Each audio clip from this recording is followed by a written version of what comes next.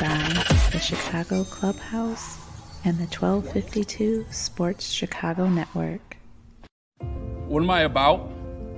And what's my philosophy? We're going to build through the draft. We're going to acquire young, fast, and physical football players.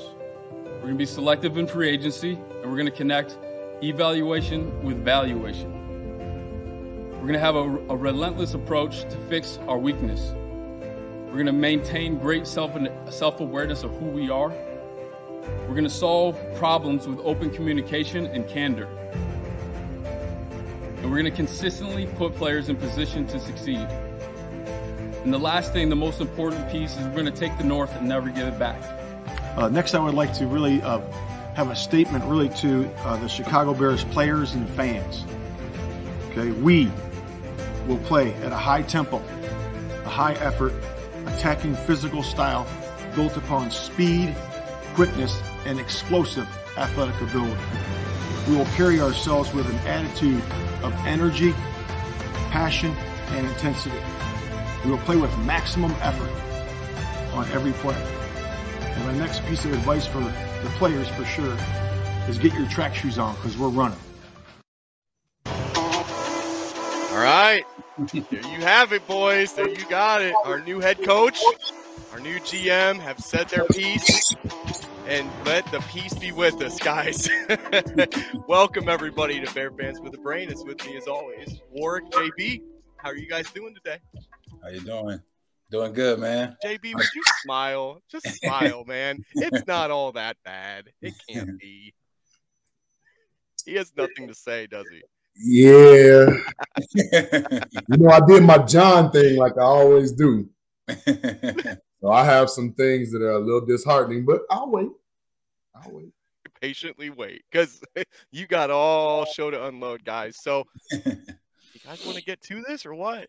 Let's go. I'm going to get to it. Okay, first and foremost, guys, we're going to start out just really kind of dissecting what we've seen so far from the hires, from what we saw in this press conference as well. So I want to dig a little bit deeper first and foremost in that press conference and really speak on some of these coaches that we've seen them hire. So let's take a look. David off of 670 the score.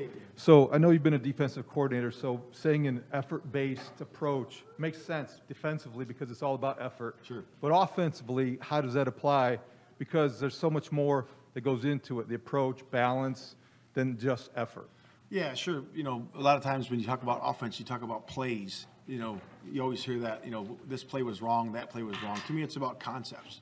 So we're going to install the concepts, in the spring. We got to do a great job of building a base of our foundation, okay, of what our concepts look like. Run concepts, pass concepts, play action concepts, screens, everything that goes along with running an offense. I've been defending offenses for 30 years. Well, it's going to be my input, okay, with Luke and the rest of the offensive staff about a dual education. Hey, what is the defensive guys looking at, okay, in terms of, yeah, this is hard on us, this is not hard on us. And I'm excited about having those conversations. But to go back to the original point, that how do you measure that? How do you measure those, foundational pieces? I'm going to get with the offensive staff and everybody to talk about, hey, what's the receiver look like blocking on the backside? What does a running back look like when he splits two? How do you get hidden yards?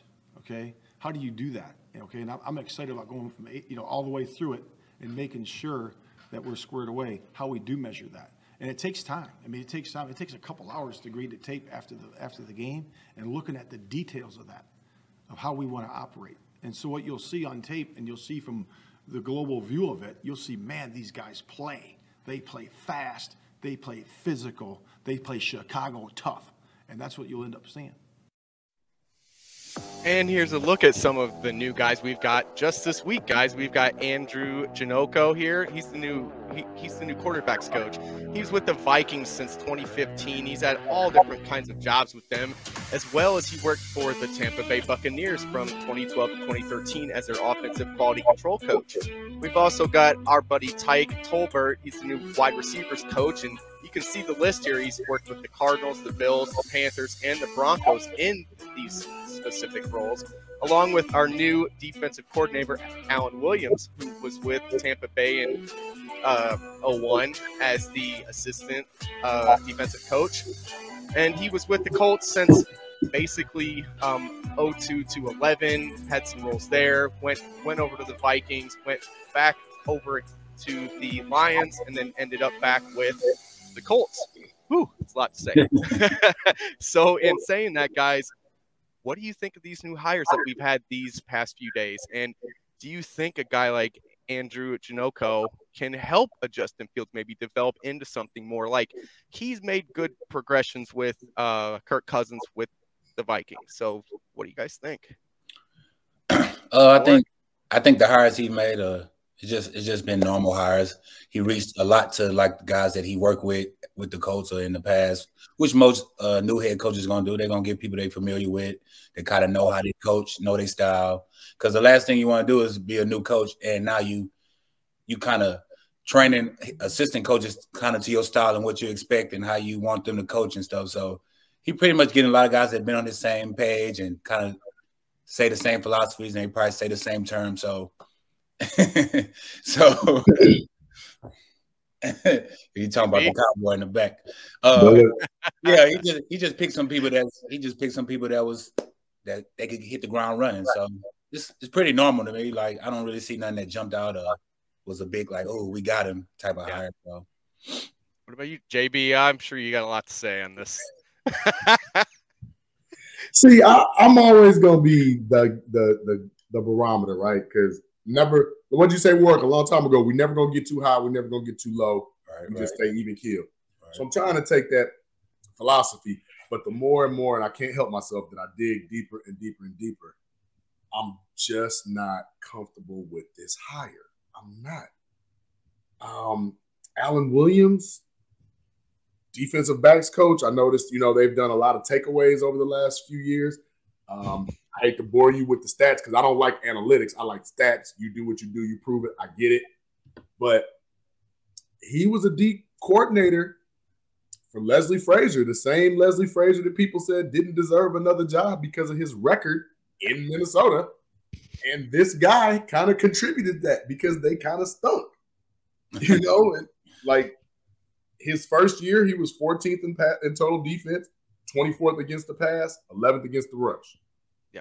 His second year, final year, 32nd in total defense, 31st against the pass, 16th against the rush. That's not glaringly, optimistic for me to be like, oh, this guy's going to come here. We're going to be a top 5 defense, get a bunch of takeaways or whatever. When he had the DC coordinator job position, does that mean, and let's not act like he didn't have a squad. That's Jared Allen, Brian Robinson, Chad Greenway, a young Harrison Smith, a young Antoine Winfield. They had some pieces. Yeah. So let's not act like that he wasn't working with anything great. So right now, I think Eberflus just hired a guy that's just like him, that's just a name. And then when we get in a little deeper about Eberflus, I just pulled up the last 3 years. Their pass defense is horrible. Yeah, they got a couple of takeaways, 15, 16 per year. Their total defense, a lot of that was predicated because they play the Texans and the Colts. Yeah. I mean, the Texans and the Jaguars the last couple of years. What happened when they played Deshaun Watson? Deshaun Watson lit them up. Yeah. So let's not look like this is just a great hire. His 10th ranked defense, hell, he gives up 70% pass completion 2 years, 65 the next. I mean, God, the one thing that glares out to me is last year they gave up 32 touchdowns as a unit. 32 touchdowns. The 10th ranked defense in total yards gave up 32 touchdowns last year. Jeez. 32. Passing touchdown. I didn't even give you the rushing. Passing touchdown. True, they got 19 interceptions, 7 by the linebacking core, 8 by the cornerback core, 3 from the safety, 1 DN. We love turnovers. We do. But in this bend, don't break defensive scheme, seems like they kind of broke a lot as far as the scoring department. Yeah. 32 touchdowns just passing. Yeah. So, when you pitch a shutout against the Jaguars, you pitching up zeros, you're gonna shoot back up. Yeah. I'm not confident. This guy, he's a rah-rah guy, I guess. He's a throwback gym teacher with the short gym shorts on. Let's come on, win one for the day. I'm not. I'm not sold. They didn't say anything in the press conference. I know people that say, "What do you want them to do? Tell them your whole scheme?" No, but the same way that they wow the people that hired them, I want to be wild too. I want to feel comfortable. Defensive coordinator Rob Marinelli's still out there. Hell, I'd have kicked the tires on Vic Fangio, apologized, and said, "Man, here's an extra meal. I'm sorry." Yeah. You know, like, come on, what are we doing? So now we're gonna have a no-name offense, a no-name Luke Getsy. Really, guys? Really? Yeah, we had a lot of people in the chat asking what our opinions were about. I'll wait till you segue to that, because right now we're talking about Alan Williams and them. Type. I'm not worried about the. We can talk about all of them. Like, we don't necessarily just have to talk about the past few days. Like, we can look at Luke Getsy too. You know, a guy that came from Green Bay. Reports were out that Rodgers, that was one of the guys he didn't want to leave. That was one of the guys he was closer with. He worked with him a lot. So that could be the writing on the wall. Maybe that's a good thing. Or maybe is Luke Getsy the product of Aaron Rodgers? That's a good question. Okay. Like, I'm glad you brought that up. I figured you were going to go that way. Aaron Rodgers, if I'm not mistaken, year 16, right? 16, 17 years, I believe that Aaron Rodgers has been in the league, if my math serves. I don't even care. Screw him. But you might want to hear this comparison, because some people, some people are saying Aaron Rodgers is giving him like the glaring green light of satisfaction or whatever. But maybe they're just friends and he's pubbing him up. I mean, he could be. Because you telling me the last 3 whenever years Andy Reid did that, Rodgers, you know, same thing. The last 3 years, did Aaron Rodgers really need this guy? Really? I don't think so. No. He's Aaron Rodgers. Now, when I brought that same thing, that same concept up, comparison, Jim Caldwell with Peyton Manning. Hell, at least Jim Caldwell was with Peyton Manning for 8 years. Yeah. Peyton was in his 5th year when Jim Caldwell came. That's development right there. Those 8 years were pivotal. They went to 2 Super Bowls together. Yeah, but he didn't really need Jim Caldwell really to excel to that level, because he was kind of on that level already when he had Tony Dungy. And that's Tony Dungy. You got to give credit to Tom Moore as well, because Tom Moore was a hell of an offensive coordinator. But my point being is, the same way that people say, well, did Peyton really benefit from having Caldwell? Well, did Aaron Rodgers really benefit from having Luke Getsy? You can't club up one guy and then discredit another when both of them have superstars. Exactly. So that's foolishness. But what I can say is this: Joe Flacco has a Super Bowl ring because of Jim Caldwell. He does. And there, Ian Cunningham too was on the Ravens team. He's the new assistant GM as well. So he went to Philly. And then he went to Philly, won another Super Bowl in Philly. So there's another guy that's really come from a pedigree. But do you ask yourself that question, like, is he a part of the pedigree, or is he just a product of the system? And that's the question. You could ask that about anyone in this league, guys. You really can, but when you know somebody like clearly has their hands on somebody, that's something. And you see the maturation, you see the development, the change. That's a lot different than riding somebody's coattail. I think I loved Byron Leftwich at Marshall. I loved him when he played for the Jaguars. He even played for the Steelers, but he was kind of tailing off. But am I giving Byron Leftwich all this credit for what he did the last 2 years with Tom Brady? Or am I going to give him credit because Jameis Winston threw for 5,000 yards, albeit 30 interceptions, he threw 33 touchdowns? I give him more credit for that than I would riding Tom Brady's coattails. So I'm not sold. Like, if you had given me an impactful name that I know year after year just produces, that's different. Yeah. But these guys, I'm sorry, they just do not move the needle for me. They don't. Yeah, and I understand that. And a name that one of our viewers, our buddy Bullets here, said that he would have rather had a Pep Hamilton. I agree with you on that. That's a name that I really was looking forward to them maybe getting. But you've seen what Pep has done with. I've known what Pep has done, exactly. So, but from I'd rather have the known sometimes than the unknown, especially with a coaching staff where it's a lot of new guys, man. Yeah. New GM, new head coach. Like you want somebody who's familiar with these things too, you know. But absolutely, I really want to look at, you know, Andrew Janoko, I'm pretty sure that's how you say it, you know, with the Minnesota Vikings, I think he helped Kirk Cousins really take that step. Do I think he can help Justin Fields take that step? I do. What I'm hoping for is that I don't see the warts that I see with a Kirk Cousins like I do with, or sorry. So I don't want to see those warts with a Justin Fields like I do with a Kirk Cousins, right? So in saying that, I look at Justin, I look at Kirk Cousins. He's bigger, he's faster, he's stronger, and he's smarter. Two totally different styles of quarterback play. They are, yes, but so the way that I look at this hire is a hire where Andrew can really take that next step in his career and maybe mold Justin into, and let's pray to God, MVP type quarterback. And then unfortunately, we know with this whole carousel, the second he makes him good, he's probably gone, right? But how much credence are we going to put into him? We can go back to Janoko and say, look, he absolutely probably helped Kirk Cousins cut down on some of those red zone interceptions. Yeah. The whole thing about him not being able to win in prime time, whatever. But I remember the same Kirk Cousins they guaranteed $84 million to, who had a pretty stacked roster, including a Stephon Diggs and an Adam Thielen. So how much of his development is just Dalvin Cook got good? Yeah. You brought in Justin Jefferson, who's a star day one. You know what I mean? Like, I think it's other facets that happen to kind of like give this guy credit. And I'm not saying he's probably not going to be a good guy, because anybody that works with a quarterback, I feel you have to, like, that's like a 24-hour job. Like, you got to be like shoulder to shoulder, almost hip to hip. But I just feel like I would rather have a little bit more seasoning when it comes to Justin Fields, because he is so new. Yeah.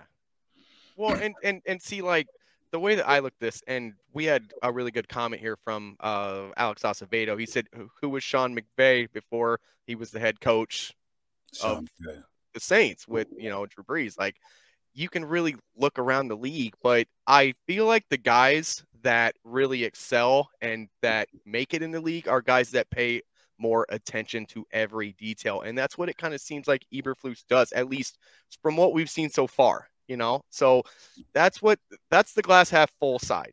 I mean, he's turning us into the Chicago Colts is what he's doing.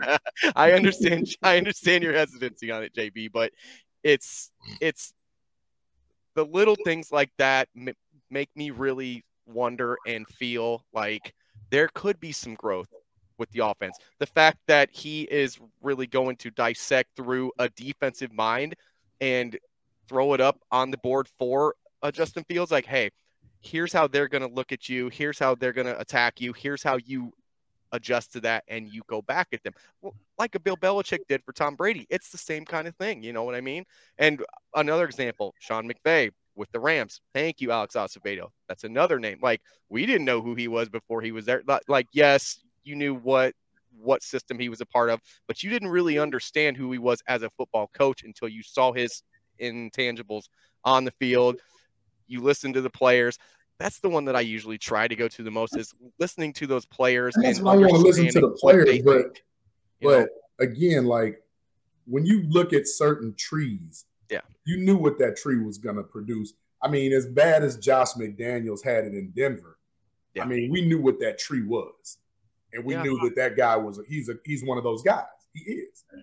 I think we're not really going to see what these guys are going to do until they start practicing, until they get the players in the building and start having meetings, and we get into like training camp. It's just a process, because you have a new coach, we have new guys in new positions that's getting more power, like the defensive coordinator did before, but relatively he new at it. He's been doing it for a while, but he like getting a chance. Everybody's getting a chance with a new regime, and so as a player, I would be excited because it's new blood in the building, and it's time you getting rid of all your skeletons and all everything with Nagy, you letting it go, and now you get a chance to show with a new coach. So I'm more optimistic on just give it a chance to just see like what they're gonna do, like what plan do they have.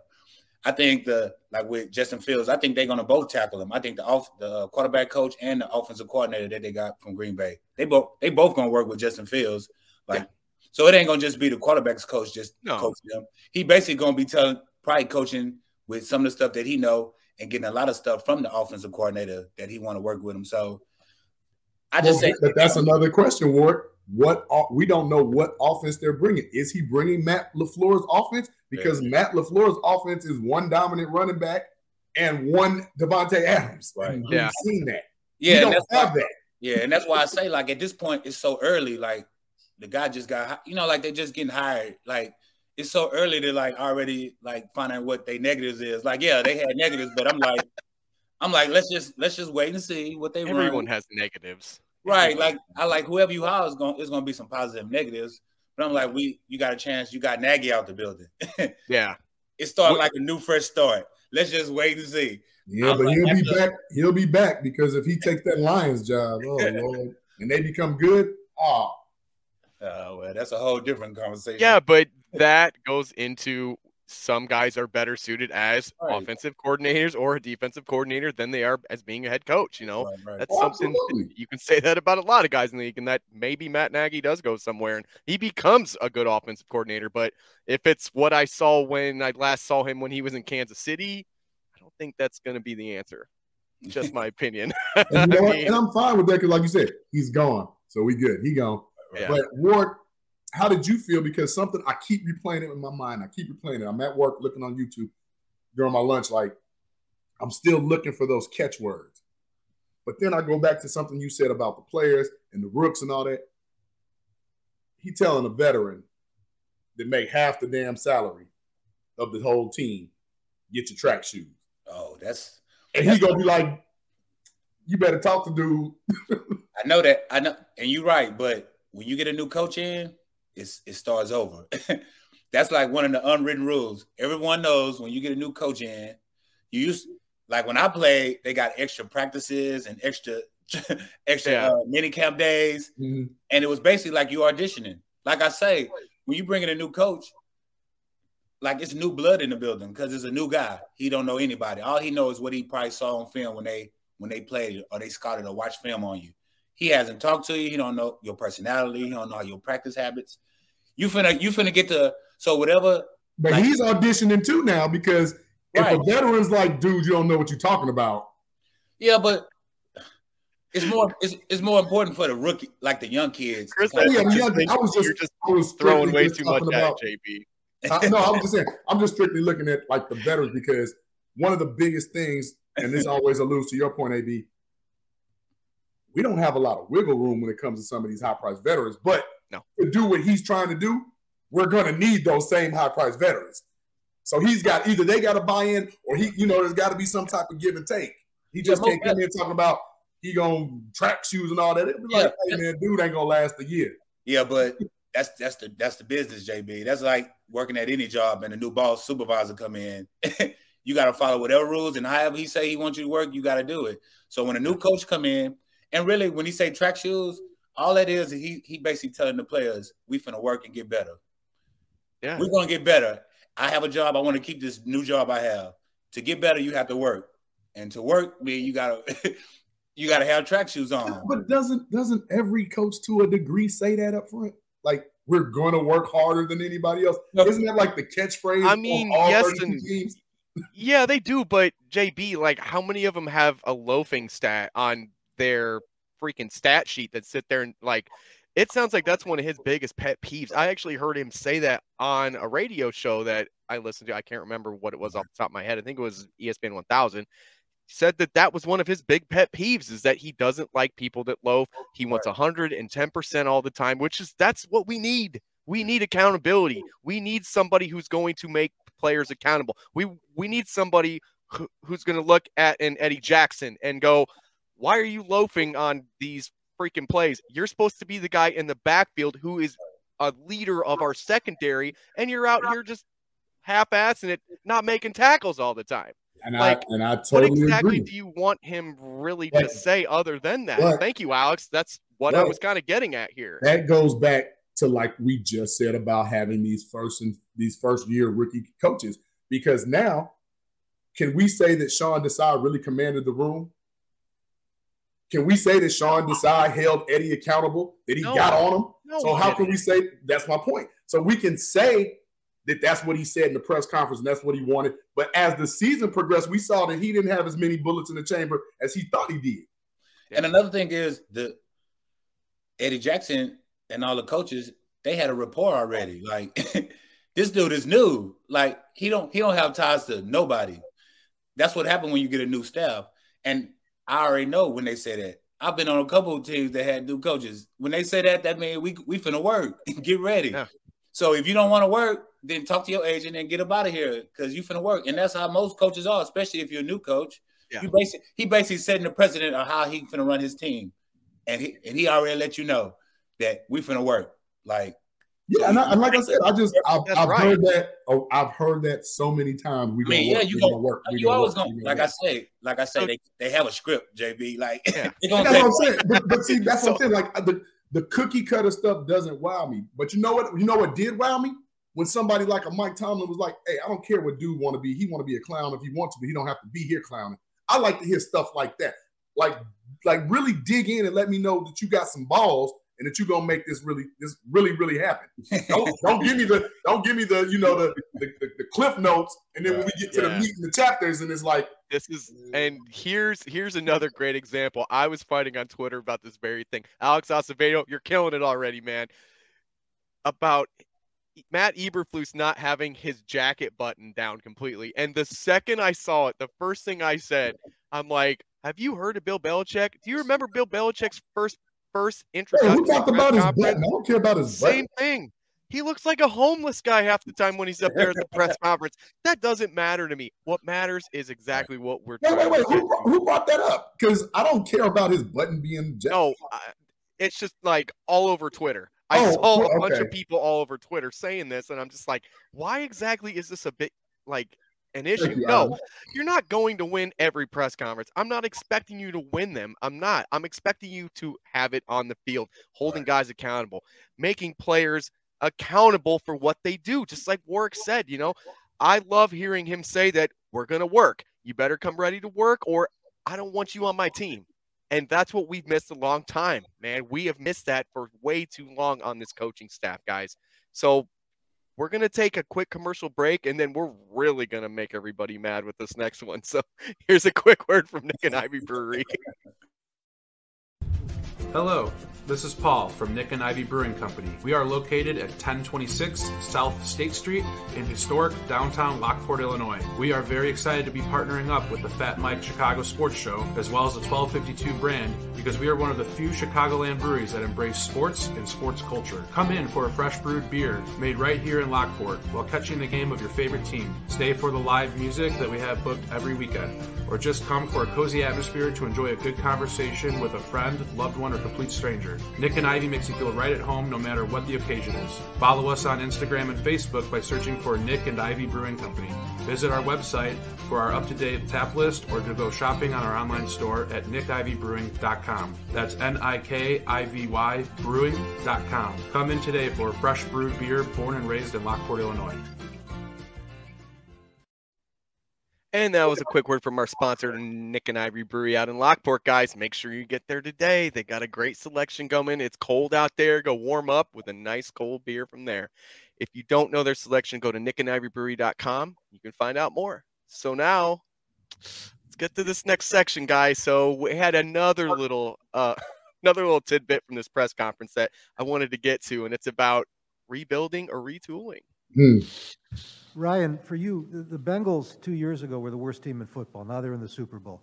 Do you see this as a rebuilding situation or just a reloading situation? Do you think you can be competitive immediately? Yeah, absolutely do I think we can be competitive. And the beautiful thing about football is what we just saw with the Bengals.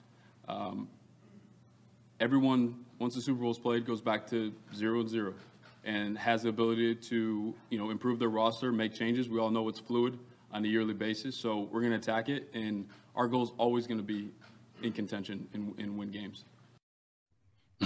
So, guys, we're going to have the Nick and Ivy Bear fans with the brain poll question of the night, and the question is, as goes, do you think the Bears should be focused on retooling or rebuilding? You guys know how I'm going to go, so you guys can all go first. It's fine. Warwick? Yeah. I know why he was saying retooling, because that keeps fans engaged and buying tickets and season tickets, and buying merchandise and getting ready for next year. Because soon you say rebuild, everybody think losing. Like, okay, we finna tank, or we finna lose 1 or 2 years until we can get a couple good new players or big name players. So they want to say retooling. I say they probably need to rebuild, because like you said, get rid of a couple contracts to kind of free up some space. But I'm kind of in the middle, because I'm like, I want it to be a process. But I know in this day and age, these coaches, it seems like coaches lucky to get 1 year before they get ran out for a new coach. Man, I'm telling you. So it's like these processes, like if you like the Bears need like at least 2 years to kind of get rid of some contracts, bring in some new blood, kind of get everything rolling. I feel like, so I'm like, I would say rebuild, but the Bears still can be competitive. Like he said, you still play football at the end of the day. You still line up and playing football. Yes, if you don't have the tools or the players, it's going to be unfair, but they still play. Just like he said, the Bengals, I mean, they say the Bengals got to the Super Bowl, but I'm like, there's a little more to that. Like, there is. Like, I'm going to get to that. Don't you worry. The Bengals just turned around 1 year and said we want to do it this year. Let's not forget that they had Joe Burrow. Like, it's that easy to just snap your fingers and you just get a team in 2 years, right? Right. We seeing why they made it to the Super Bowl. Basically, the two guys that's carrying them to the Super Bowl. So that's why I say, yeah, he probably saying retooling, because he's saying, like, through free agency, some draft picks, we add some more players and we can still be competitive. Because like I say, whenever you say rebuilding, that means we finna wipe the slate clean. We finna probably be the bottom until we build up again. So I'm kind of 50-50. Like, I know they can rebuild, because if they add some people, but I'll say if the Bears really want to fix this team and really be competitive for years, like you always say, AB, I agree with you on that you got to build it up step by step. Like, step by step, through the draft, through free agency, players on your team that's getting better, you reward those players, and players that's not getting it done, you let them go. Yep. Like a business. The players that's showing you that they're getting better, you reward them and keep them. Not for long. That's what the NFL is. It's not doing it, you get rid of them. But that takes a year or 2, or maybe 3. Like, it takes time, and fans are impatient. Fans want to win now. So that's the part that make it hard in this professional sports. Our buddy Jason here says that they should just be 0-17 next year. He just thinks that, nope, don't even win a game, get the number 1 pick. Don't start that conversation. That's the big hot topic too in the NFL right now. Oh yeah, we don't need to go down that rabbit hole. Yeah. Ooh, buddy. JB, you got anything to say? Oh yeah, come on now. You already know I do. I know exactly what you got to say. For all my fans out there that are delusional, I'm gonna get my Stephen A. Smith on right now. Oh, you? Me. You never go that route. I'm not. But he's I'm like about the enemy of you, isn't he? I gotta pull him right now, because he's so right when I say this. Burn it down to the studs. And I mean complete, because now if you've got all these new components with all these older guys setting the ways, trying to learn this new way, but they're still trying to what? Make it just for their next contract, or make it just so they can put a little bit more food on the table. Yeah. That's not conducive to what Eberflus in his press conference is saying he wants done. Hold on. So you know that I'm on your side on this, but it wouldn't be this show if I didn't give you a little red pill and ask you this. Mm-hmm. So you say that, yes, they're in a transition on that side of the ball. Mm-hmm. But if you look at a Khalil Mack and a Robert Quinn, they both played in this kind of system before. So what's stopping them from excelling in this system and not ripping it all down? So for them, it's not the excelling part I'm worried about. It's what you always talk about. We don't have a lot of cap. I'm going to start being the rebuild guy if you guys don't stop talking about it. Everyone's going to look at me. It's like, oh, yeah, that guy just wants to tear the team apart. But I mean, it makes a lot of sense, because, like, okay, if you say you retool the defense right now, yeah, because you've got a Mack in place, you've got a Jalen Johnson in place, you've got a Quinn in place, you've got a Kyrus Tong in place, whoever else you want to put up that's actually been producing. but we're still rebuilding the offense. We really are. Yeah. We have two and a half solid positions on offense, in my opinion. We for sure know Mooney can play. We know Monty can play. And we hoping Justin can play. Everybody else right now, we have three linemen, that are in free agency. We don't know who we're picking up. We don't have a lot of money to get a lot of high dollar guys or guys that are going to make an impact to make us competitive and win right now. The draft, hell, we don't have a lot of draft capital to go ahead and say, well, I'm going to get what's my man's name everybody want? He's like DK, the receiver. He run better routes. He's like the same height, same build. I can't think of his name right now. He's a receiver. That everybody the guy from the Raiders that you always tell me about? No. This is a guy in the draft. Oh, would that be David Bell? No. David Bell's from Purdue. I'm talking. This is a different guy. I can't think of his name right now. It'll come to me. That's the guy that I keep hearing about. But anyway, what I'm saying is, with those 5 picks we have, we're not building through the draft to win anything this year. We're not. No. So of course we have to look at where do we get other money from. You got to get rid of something to get something. You get rid of a couple of these high-priced guys, like you always say, we can get some money back and we can get some draft capital. That's how you rebuild. Right? Trey Burks, that's his name. Trey Burks, yeah. Trey Burks. And the other name that people were saying was maybe a not Riley Ridley, a Calvin Ridley, but you're going to have to trade. That's a trade. Yeah, that's a trade. But again, I don't see what people are so misinformed about, because you clearly don't have anything on offense from last year besides those 2 people that I named that you're like, man, we almost there. We don't. Defense, yes. Defense is one of the main reasons why we even had 7 wins or whatever. 7 wins. Yeah. They're the main reason we had that. And we can't even say the defense played phenomenal. They played okay. But then again, when you're getting your head beat in, you're going to have less passing numbers because they're just running the ball to run out the clock. Like, people got to think besides what they think they know about football and actually look at the game. It's a big picture. So I say burn it down to the studs, man, because we're going to do this right.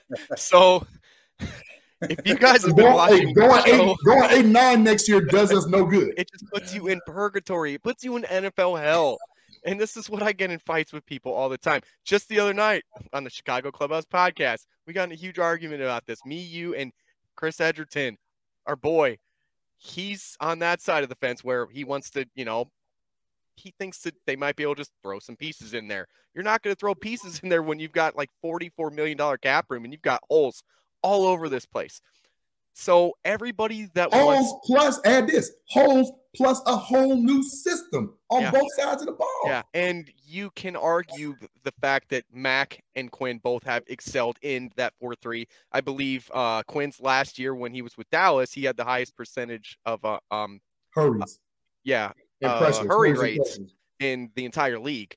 Mac was a all NFL guy whenever he was with the Raiders. He was the only guy to have it for linebacker and end. So yes, like they can excel in that, but they're both over 30.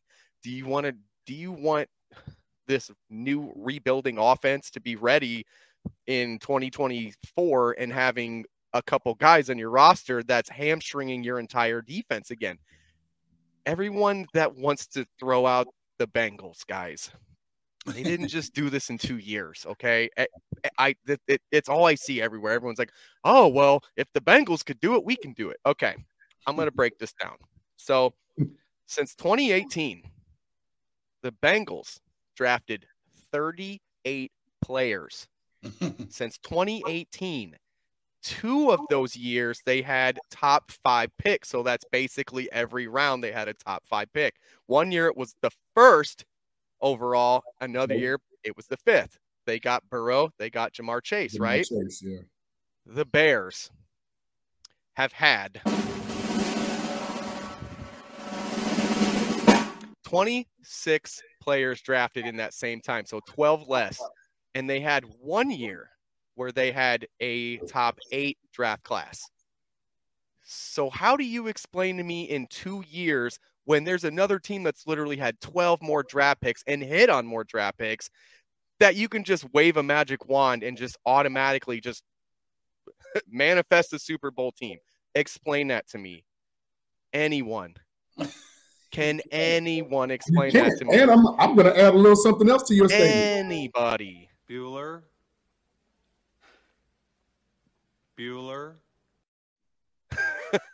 Correct me if I'm wrong, but some of those veteran guys that are laid over in their 5th or 6th year, aren't those some of Marvin Lewis's guys? I would believe so. Absolutely. I know that I even went back to 2017, and I think that's the year they got John Ross. He's not with the team anymore. Well, Joe Mixon is in one of those drafts as well. Yeah, and pretty bad. That was even like a top 7, I think, draft or something like that. So it's not just like these guys just manifested out of thin air and just in 2 years had, just ripped it down, and then in 2 years they built it up. They had pieces in place, but they were a losing team in these times too. They weren't sitting every year at, 8-9 or 8-8 or 7 and whatever, guys.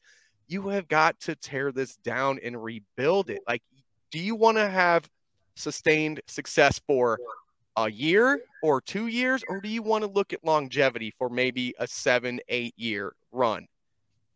So, yeah, okay, here we go. Yeah. The Bengals. There's 2, as I said, Chris Edgerton, there are 2 top 5 drafts in there. So there's really no debate with this for me, okay? Like, it's time to rebuild. You've got to, because by the time you get this offense rolling, you're still going to be looking for pieces to fill this defense, guys. Like, there's just no way around it. You want them coming up together at the same time, right? Correct. But some of the guys that's in there keep talking about Mac and Quinn's stats. We're not questioning Mac and Quinn's stats. What we're saying is the only people that other teams want would be Mac or Quinn. Yeah. That's what we're saying. You can get draft capital now. You can build, and I say this all the time. I say it almost every week.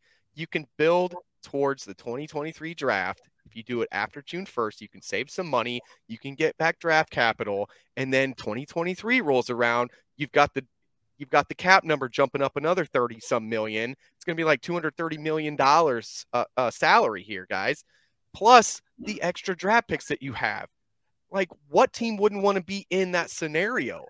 Or would you rather have a couple guys that are 31 and 32 making way too much money, hamstringing your entire team? Yeah, they might have a year, maybe 2 solid good years. You've got to worry about injuries. That's every player. I get that. But, man, I would rather look at this as an opportunity instead of being hamstringed, okay? Like, I want this really to be a team that instead of absolutes, I get options. I mean, anyone. I'm sitting back reading the comments and listening to y'all talk, and I'm just like, I'm trying to talk and keep up with these comments. I'm gonna have to get us a moderator in here, man. I'm looking at T. Aaron. Look, I'm glad you brought that up, Ward, because look, I'm looking at T. Aaron like the Bears blew 4 games last year. So, okay, let's say they win 2 of the 4 and they make the wild card. What are they winning? You know what they're winning? Nothing but a 20th, whatever the equivalent of the 20th, 23rd pick would be in the second round. Yeah. It's nothing. It's nothing. And it's just, I mean, I used to always deal with this when you try to explain stuff. Like I told you, it's 2 different. When you try to explain football and how it works, just how it operationally works, but how fans want it to work and see it like on the field and play, it's different. I was like, inside the building, they look at football different. They look at, like you said, they look at contracts, like your production, how much you costing us, how much you're going to cost us 2 years from now. If we can get rid of you now, we're going to do it now. They don't care about, and really, as you can see, what's going on in the NFL, a lot of teams don't care about winning. Like the fans want to win every year and go to Super Bowl. Owners want to make money, and you make money by getting Joe Burrows and those big-time quarterbacks and getting Trevor Lawrence on your team. That's what brings in fans. So owners are looking at it like, yeah, I want to win because that helps us make money. But also when we draft players and we new excitement every year, that also brings in fans. So they kind of doing both. Fans just want to win now, and I understand that. But I'm like, the business of football is different. Like it's just a different business. It's a business instead of how fans are loyal and like, hey, Quinn and this. Yeah. The Bears will get rid of Mac and Quinn if they can in a heartbeat. Like They don't have the game within the game. Absolutely. If they got to take losing 2 years to build a team that they know they can win for 10 years, they're going to do it. And if you're mad about it, they're going to get you up out of here. Like, that's just how it works in the game. And it's just hard to explain that to a lot of fans. Everybody out there, please listen to Ward. He's been there. Right. He was on the 13-3 Super Bowl touted team. He knows what he's talking about. And I'm not trying to say I know everything, because obviously I don't. And I'm not in the building with the Bears and listen to how they talk. But I Polamalu, our buddy here, is already firing emails. Detroit, I agree. Doesn't even play the game. I do know how it works, though. I do know fans are impatient. Like, people are impatient when it comes to sports. They want to win now. They don't care. Yeah, but all right, Ward. So hold on. Time out for a second. So I will say this about Chicago fans. I will say that if you sell them a solid plan and they know that you're going to rebuild and they know that you have a solid plan, yes, they're going to be upset. Oh, okay. But they're going to be okay with it because they know that it's a process to get to that point. Now, if you go to like Jacksonville, like when the Jaguars suck, nobody's going anyway, right? Like, that's the difference, is that when the they're Bears good, nobody's going. Shoot. Exactly. But when the Bears are bad, the Bears, look at the headlines. All of us Bear fans, we look at what they're doing. We listen to these press conferences. We listen to these podcasts. We learn what the process is going to be, and then you can buy in a little bit better, can't you? Like, right. I wouldn't put Bears fans in that category of, oh, well, they're just going to be mad and they're not going to show up. I think Bear fans are going to show up either way. That's what half the fans are yelling about anyway, is that everyone shows up and that they don't really send messages until this year. You didn't see, half empty stadiums all these years past, right? You did this year for that reason. And I think they're listening to that reason now and showing us that they're really taking a direction, and hopefully the right direction, guys. See, that's what's really, really scary. The power that the fans absolutely do have. We saw that on the north side. Yeah. As soon as they stopped, when Ricketts noticed, hey, wait a minute. All these seats are empty. No sales, no concessions, no parking, no merchandising. Wait a minute. We got to fix this. Theo, come on, help us, man. Yeah. We know that Chicago will, when it's time to stand up, we will stand up. Yes. We need to start doing it with the Bears. I think they already have this offseason, JB. And it's like very minuscule. I understand what you're saying. To me, it's not to the point, and I'm a segue because this is very hilarious. So, speaking of listening to the fans, the mayor, I call her Littlefoot. Oh, yeah. Mayor Littlefoot. Listened to the fans about us leaving, going to Arlington, and she said, no, don't leave. I'll lower some of your taxes. I'll fix some broken or repair some seats and get you a brand new video board. What? Park District don't fix the seats anyway? No. Shouldn't that be all they do is sit and collect a $6.6 million check every year from the Bears. It's their building. It's their building. All they do is collect a check from them. The Bears pay for everything else, and the Bears pay a $6.6 million check to them every year for renting. Every year. Terrible. It's ridiculous. She doesn't know what she's doing. We don't need to get down her road because we'll be here all night talking about that. I just thought that was interesting when we talk about people listening to the fans. So yeah. But a lot of fans, I mean, you can look at the Arlington thing either way, and we're obviously going to get to that a lot more this offseason, guys. But, I think it's time. Running in and out of Soldier Field is a nightmare. The building's not in great shape. The field is horrendous. Nobody wants to sit out there when it's the middle of January and they've won 4 games. Nobody does. Like, build an indoor stadium, go make money, be like every other team that's out there just having money coming in droves. They're already, a top 3 or 4 earning in the league, and they make their worth is like $4.4 billion or something like that. Like, it's ridiculous how much money they make. They're the 3rd largest market in the U.S., guys. Like, of course they should do that. And they're still one of the, if I'm not mistaken, they're the oldest singular owned team.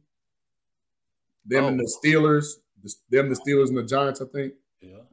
They're probably over over I'm both saying they're of those. the oldest single, yeah. like singular owned team. Yeah, probably. Yeah. They don't have like an ownership group or nothing. Doesn't own them. Right. Our buddy John here just chimed in. He said it's 4.7 billion. They're number 3 on that NFL list right now, and they're still making all these mistakes. They're still a mom and pop shop. Exactly. They're still not what they're supposed to be, guys. They still have the same issues. They still got this guy. I don't think there's anything magical about a so-called football czar. Do I need to say more? If y'all want if Bear fans want things to change or don't like stuff, change that number. Change that 4.7 billion number. Make that number start going down. There you go. Yeah, how do you do that whenever? That's the only thing that works. Whenever they get this TV deal for what, $330 million, how do you do that, Warwick? The only way to do that is for everybody not to go to games. And you know that there's people lining up to go. Right. I mean, that's the you ants fighting against a boot. So yeah. I mean, I've been saying that, like, the owners and they like make decisions on money wise, not players fan wise. I'm sorry. But but that's another reason why I told you guys last time. Yeah. I'm not confident in George picking polls. This is the way that I go. In the past 23 years, he's been in this position and haven't gotten it right yet. Yeah. And that's no knock on polls. I'm just saying, I don't trust your boss. I don't trust your boss, man. I don't. Yeah, well, I don't either. No one does. Why have we had reason to trust him so far, guys? I mean, honestly, like, give me 3 good reasons why I should ever trust Georgie. Ever. The best coach we've had in the last few decades, you fired at 10-6. He's not football guys. They just family with money and own the team. Like, it's a difference. Like, they not football type people. They just have the money to own a football team, and it's passed down. Yeah, it's sad. But guys, remember, any questions, anything you want, make sure to throw them in the comments for us. You can call in if you want. There's a number underneath. Call in. Know that there is an echo, and that whenever these two talk to you on that phone call, they can't hear, or you honestly can't hear them. So whatever you need to ask questions, just jump in, say what you got to say. Thank you and goodbye. We'll all be rosy cozy, except Chris Edgerton. You're not allowed to call. You're not allowed to call, Chris. But no, so we're going to move on a little bit. And I have just one more little thing that I got to ask you guys about yesterday, and we'll get right to it. This one's going to be a fun one. Dion Miller again from ABC7 here in Chicago. Matt, my question for you is, obviously you've gotten buy-in from defensive players. How do you get buy-in from an entire team and in knowing how to establish the right culture? Yeah, I just show them the why.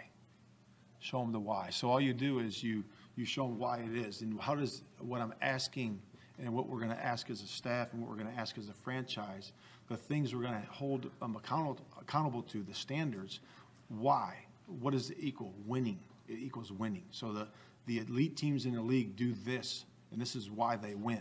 You know, coupled with obviously the talent, you know, we start establishing that ground level, you know, our floor for our house, you know, the cement that we got to pour, that's going to take time. And then we're going to start building our house.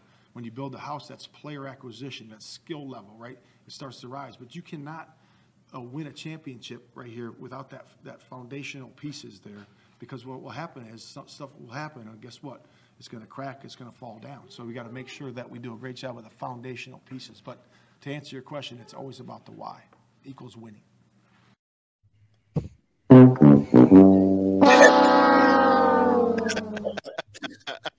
So my question. So my question. You'll be expected. No, it's not. So my question to you guys is: did Matt Eber please do a better job of explaining the whys than Matt Nagy ever did? Hell no! This dude literally went from the Y being WHY to the Y being an algebraic function. Like, what are we talking about here? Like, dude is doing linear equations on the press conference talking about the Y equals. I know. I understood. And we're excited about this guy, Warwick? Really? I understood what he was. I understood what he was trying to say, but I know what you're saying. Like I, Hey, look here, man. it's hard. It's hard trying to impress all the fans. So It is. It's a hard.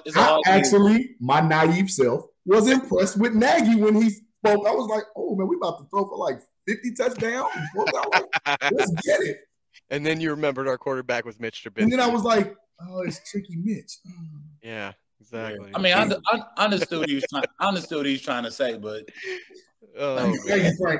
so you're not going to impress everybody. I'm sorry. No, and this was more just for a fun question, but I did kind of like think about it a little bit, especially when I heard it live. I was like sitting there like, first of all, they have to have the worst PR guy in the damn league. Period. End of story. Over and over. Just these bomb press conferences with this shit. I don't know how they get away with it over and over again. But how does that person still have a job? No lie. But the thing that really got me about it is that I feel like he's more detailed than Nagy ever would have been. I feel like he's really, wanting to hold people accountable, explaining, having the ability to promote a culture and stand behind it, really looking at it, like really trying to diagnose it. I don't want to get crazy diagnosing this, obviously, but I just feel like he has a better shot really from day one to explain to people what those whys are and why they're happening that way. So as much as I want to laugh at it, I have to say that I think he's got a better shot of it, especially obviously on the entire defense is obviously going to get behind him. Having Justin Fields buy into this is really what matters most on the offensive side of the ball, because that's going to be where this big challenge is, right, guys?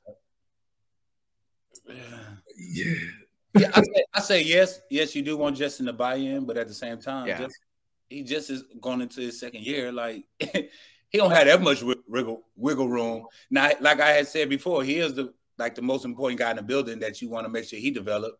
But at the same time, he just like any other player. Like you got to buy into what we say. Like whatever we say or coach you to do, you're gonna do it. You ain't gonna go against it. So yeah, I'm more of a wait and see. I just have to wait and see, like what plans, how they run it, like offense and what type of defense. And I just can't jump on the guy yet. No. And I feel like this is going to be, I mean, like, I'm not going to say he's automatically going to succeed, but what I will say is that I think it's going to be easier for him to get these guys to buy in, especially after what they just went through with Matt Nagy. After that complete dysfunction, having a locker room that's like really built together and, have a different kind of cohesion than they've had in the past. Like JB, we had a really good conversation on the other night when I just drew a blank. Ivan? Ivan? No, on CCP the other night. Ahmad Merritt. Thank you. I don't know why I forgot his name. So Ahmad actually said something that really surprised me. So yeah, Ahmad. Yeah. We call him Avant. He's hilarious, man. He do look like Avant, don't he? So we used to call him. That was his nickname, Avant. He's hilarious though, but he brought up something that like really made me sit back and think, because he came from the Dick Duran era, and his last year was when they changed over to the Lovie Smith era. Mm-hmm. And what he said was that first year was ugly. He said that the locker room was an ugly place. He said that there were players kind of, at each other's throat, all this. He said that he didn't like the locker room atmosphere. And that got me thinking, because all I've ever heard from Lovie Smith guys is how he created the locker room, how he created these things. I'm not saying that like Ahmad was a problem or anything like that. He was just viewing it as an ugly transition, but it needed to happen. Right. It's something that had to happen. Sometimes something ugly has to happen right before something good can happen. The night is darkest right before the dawn. Yeah. That's Batman. It's gonna be the locker room is gonna be pretty damn dark for about 12 years. The locker room is gonna be ugly this year too. It's gonna be ugly because, like I say, you got a new boss, you got a new boss, a new warden in the building, and he gonna have the way he want it done. Yeah. Whenever you hear a new coach come in and say, "Get your track shoes ready," that means you finna work. I love it. I love You know, that. every mini camp, every OTA, every training camp is gonna be you're gonna be working. And then what make the locker room ugly when you transition is because you have the players from the old regime still there, and you have a new coach who don't have no ties to you. He didn't draft you. He might even like you actually as a player. He just you on the contract and you affordable, so he might keep you. He might even not like you as a player. He might already be looking at your replacement. Yeah. So when you have that, and then when the players they're gonna bring in from free agency and the draft, they already gonna when you're a player from the old regime, you already looking at those players like if they bring in a linebacker in the house with Nagy's system, I'm already looking like okay, they brought in a linebacker that played my position, a new guy that they drafted or they brought in. Who you think they're gonna be more loyal to? Like, of course, the guy they brought in. That's their guy. Yeah. So that's what makes the locker room ugly. Plus, he gonna have to clean house because it's gonna be some players just the way the world works, the way just us as human beings. It's gonna be some people just like how JB is. Don't care what he say. They're gonna be looking at him just like how JB looking, not in the meeting. You want like, results, man. Man, I don't care what you say. Like you weren't good to me. So they're gonna be unhappy. So they're gonna be transitioning out because if they not performing and you pouting around the Hallis Hall, they're gonna get you out of there. So it's always ugly because they basically come in and clean house. That's what the work means. He gonna work you. He gonna see all the players that don't want to buy in, all the players that's gonna find ways to tap out or to get out of working hard, and he gonna get rid of those guys. Yeah. Which we all love and want to see, but I say this again. Just because you want somebody gone doesn't mean that the cap says we can get rid of them just that easy. Because the Bears can't just give up that bread right quick. Right. You're right, JB. But he can try. But every player could get rid. They'll eat a cap if they just have to get rid of you. I'm talking about the high price guys. Yeah, they'll find a way to get you out of there. I'm not taking. We always talk about we always talk about how they can manipulate the numbers, right? One way. Why can't they manipulate the numbers the other way?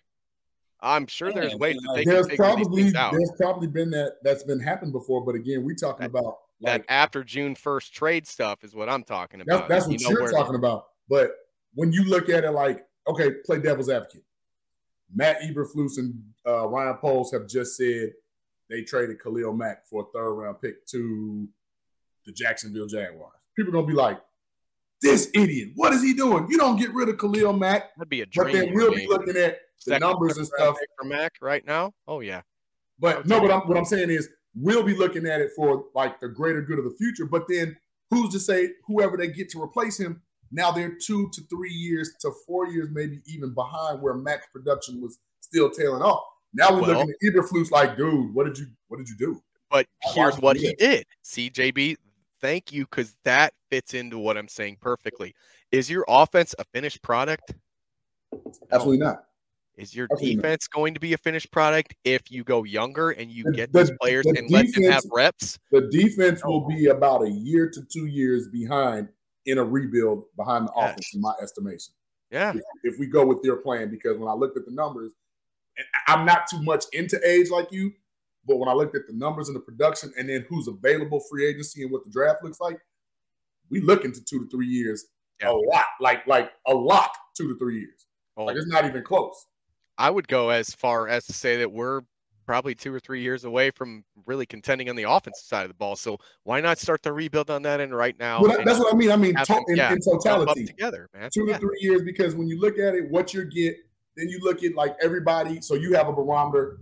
You got your Aaron Donald, and then you got your guy that just plugs in and plays hard. Yeah. You hope for Aaron Donald. You hope you never get the plug and play guy that just sucks. You want to fall somewhere in between. Yeah. But when you don't have the draft capital this year, that automatically pushes you back next year. You don't have a lot of cap space, so that automatically pushes you back next year. Now we're 1 year behind. Yeah. Those same players are getting older if you don't trade them. Now we're getting 10 to 2 years behind because now we have another draft coming where if we're smart, we don't trade any more draft capital for catching lightning in a bottle like another Jenny Graham or somebody like that. We want to make sure that we get the right people for this man's system, both offensively and defensively. Yeah. Then we're talking about year 3, year 4 of his contract, maybe making some noise. Yeah.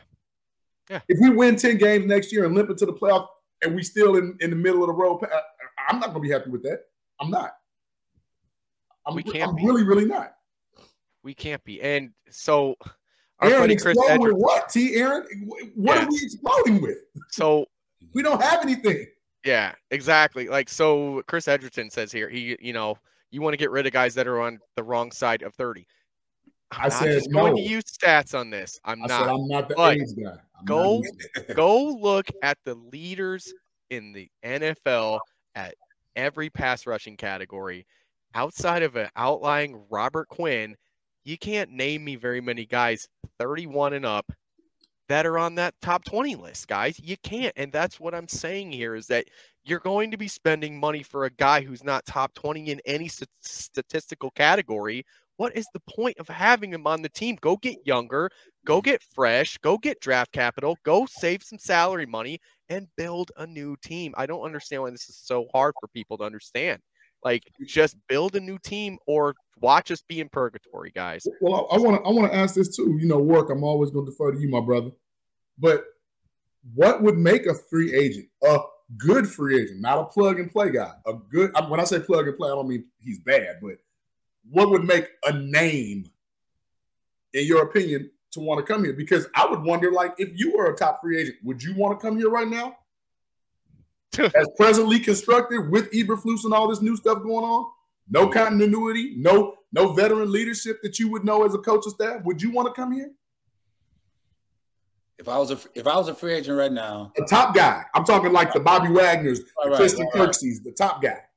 Right. So before, when we was dealing with nagging uncertainty, remember I was like, no, I wouldn't come here because absolutely this situation is, I don't know.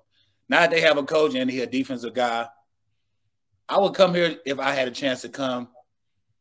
If I was a top linebacker, though, y'all have Roquan already. So, and there's something that we're gonna get to probably next week. There's a big question that you're gonna get asked next week, and you're gonna be the high. I mean, you're always the highlight of the show anyway, but you are going to be asked a specific question about Roquan Smith and this new 4-3 defense. So that's a teaser for next week, you guys. But you said we have Roquan, but we don't have the other two. And that's exactly. So if I wasn't a middle linebacker, if I wasn't a middle linebacker like Roquan, and I was like a weak side backer, and I would come here just because I know I have an opportunity to have a coach. I wouldn't have to be competing against like favorites or people that he wouldn't work with. Like, I know everybody coming in with a clean slate, and if they're giving me the money that I want, and I know I'm coming in with a coach that brought me in on his first staff. You know what I'm saying? Like, that's something that would be more enticing. But like, when I was talking about the Nagy situation, no, I wouldn't want to come in that. Like, no.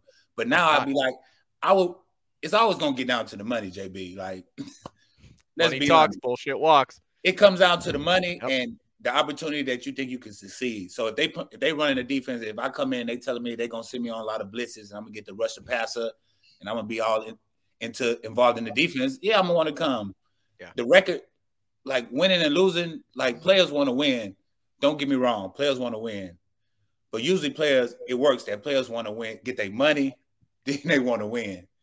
I know it don't sound, maybe fans don't like to hear that, but. Well, some of the fans even in our chat are saying trade them as well. We understand because first of all, you get your bread, hope to win, but then when you get later on, you've already got your bread. Now it's like I'm looking to win. Right. Yeah. And it's funny because my mom had asked a question. We're going to get to her question. Yeah, this kind of ties into this because I'm like, if you go, mind you, you get your bread, but you go to a losing team,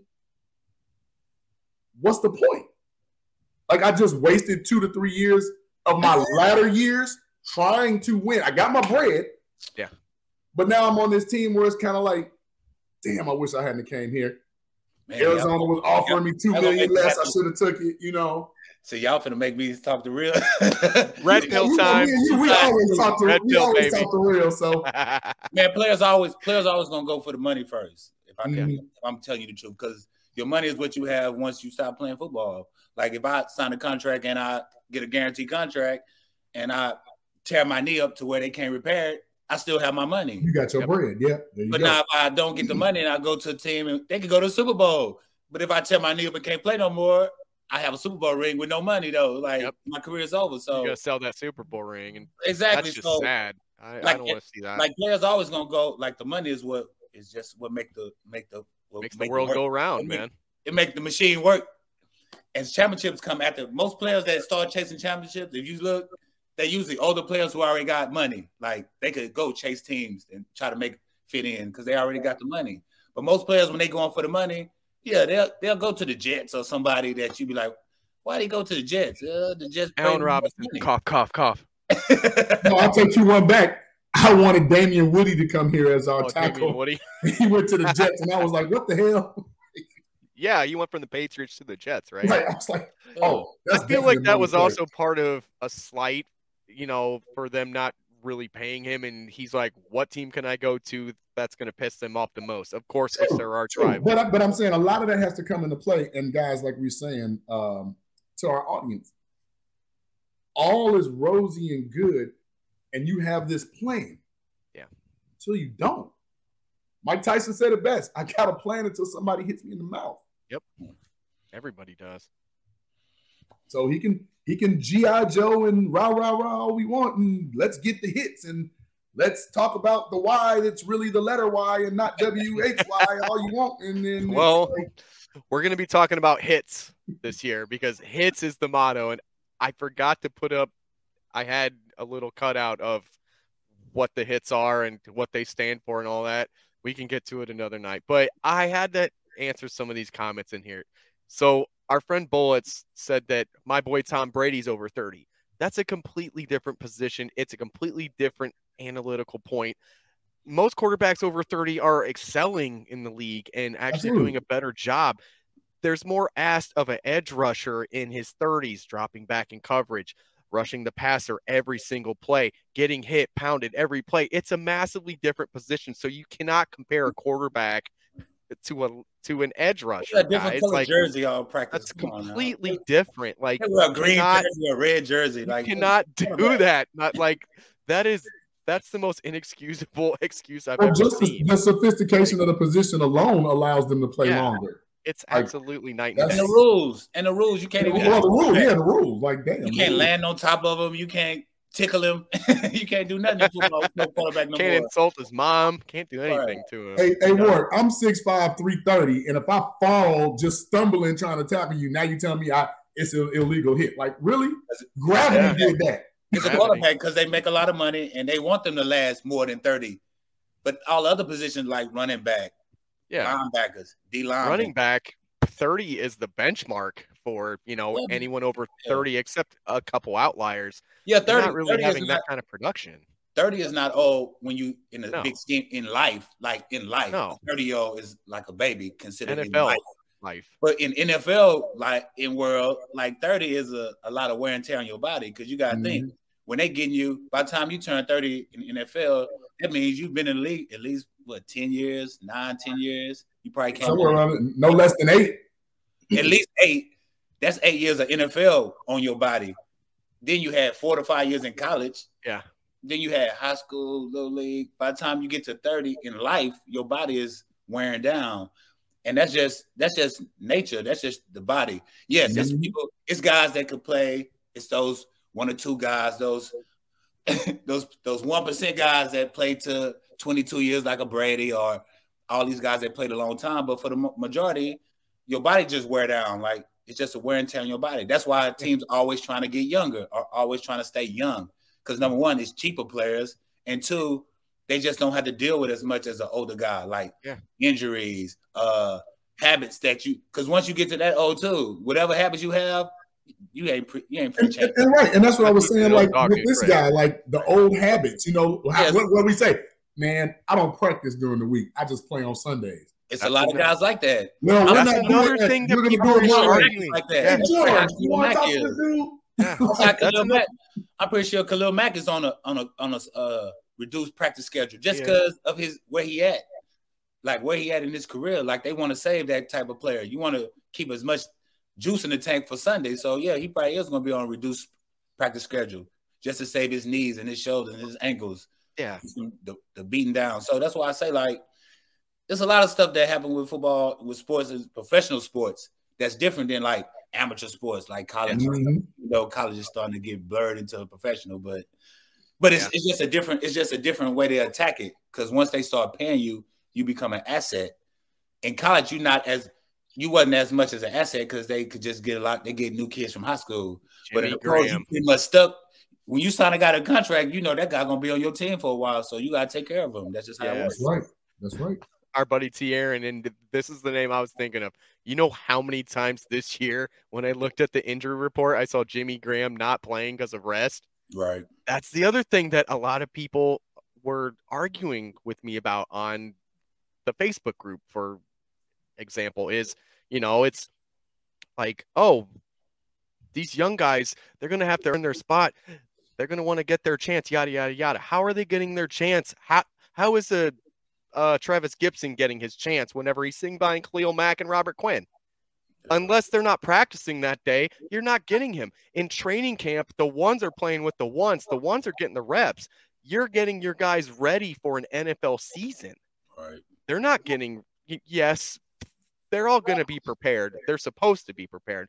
But the guys that are the number one guys, the guys getting the reps in the practice, are the guys that are obviously going to develop more than others. So if you keep these guys, you are basically outside of next man up. You're not giving them the opportunity to play on Sundays in a consistent basis, and that's what I have a problem with. Right. So it's the nature of the beast. Like it is. You're right. Those guys, those Khalil Mack and the Quinn, even if they don't practice during the week, on Sunday they're gonna play. Yes. Number one, because they make more money than him. So you're stealing that away from them, and you're not giving these guys that need the reps the kind of reps. But we'll move on this. We've got questions galore, guys. We're going to make sure to get to all of them, too. I'm starting way back halfway up my scroll list. You guys are killing it tonight. Thank you, guys. We appreciate it. So first is from Moms in here. And Moms is asking, what do we think about the owners offering to pay coaches to throw games in order to get better draft picks? God, I was hoping we'd get away from this today, but I knew that was coming. It's inevitable. Kind of figured it was going to come too. Man, anyone want to go? It always happens. That happened in all sports. Like, I'm about to say, what do I think about it? I'm not naive to it happening. No, yeah, exactly. I know it happens. It does. It's not a secret. Am I shocked? No.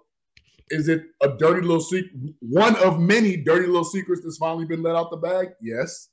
Yeah. But, I mean, how many times have we told, and I'll switch sports, how many times after the Derrick Rose years were we telling the Bulls, hey, take. Hey, Oliver. Like, please, take. We need somebody. So me. This guy. I was.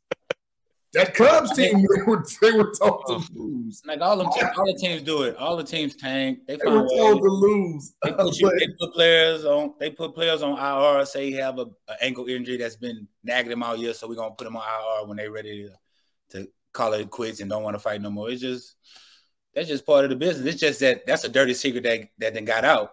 And that's all I view it as too. It's just something that now something that everyone talks about. Right. It's not nobody ethical, says out loud. No, it's not. But that's what the NFL is, guys.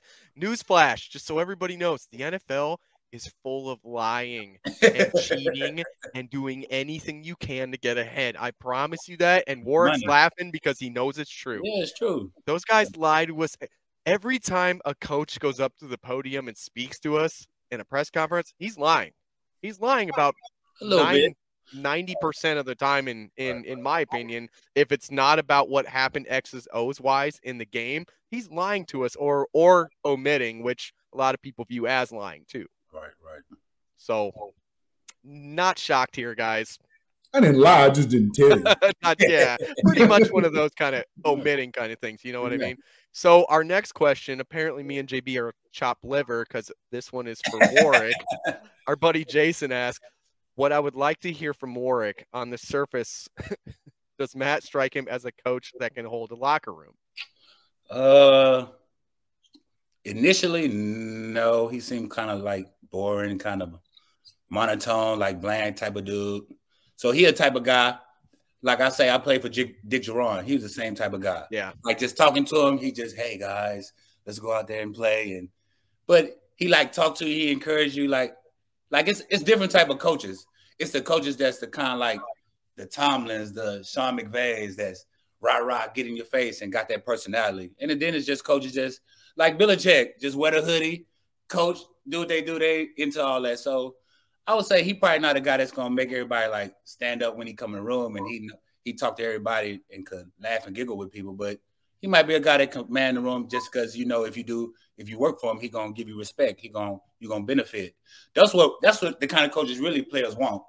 We don't care about coaches that be your friend and buddy and can crack jokes and run down the sideline with you.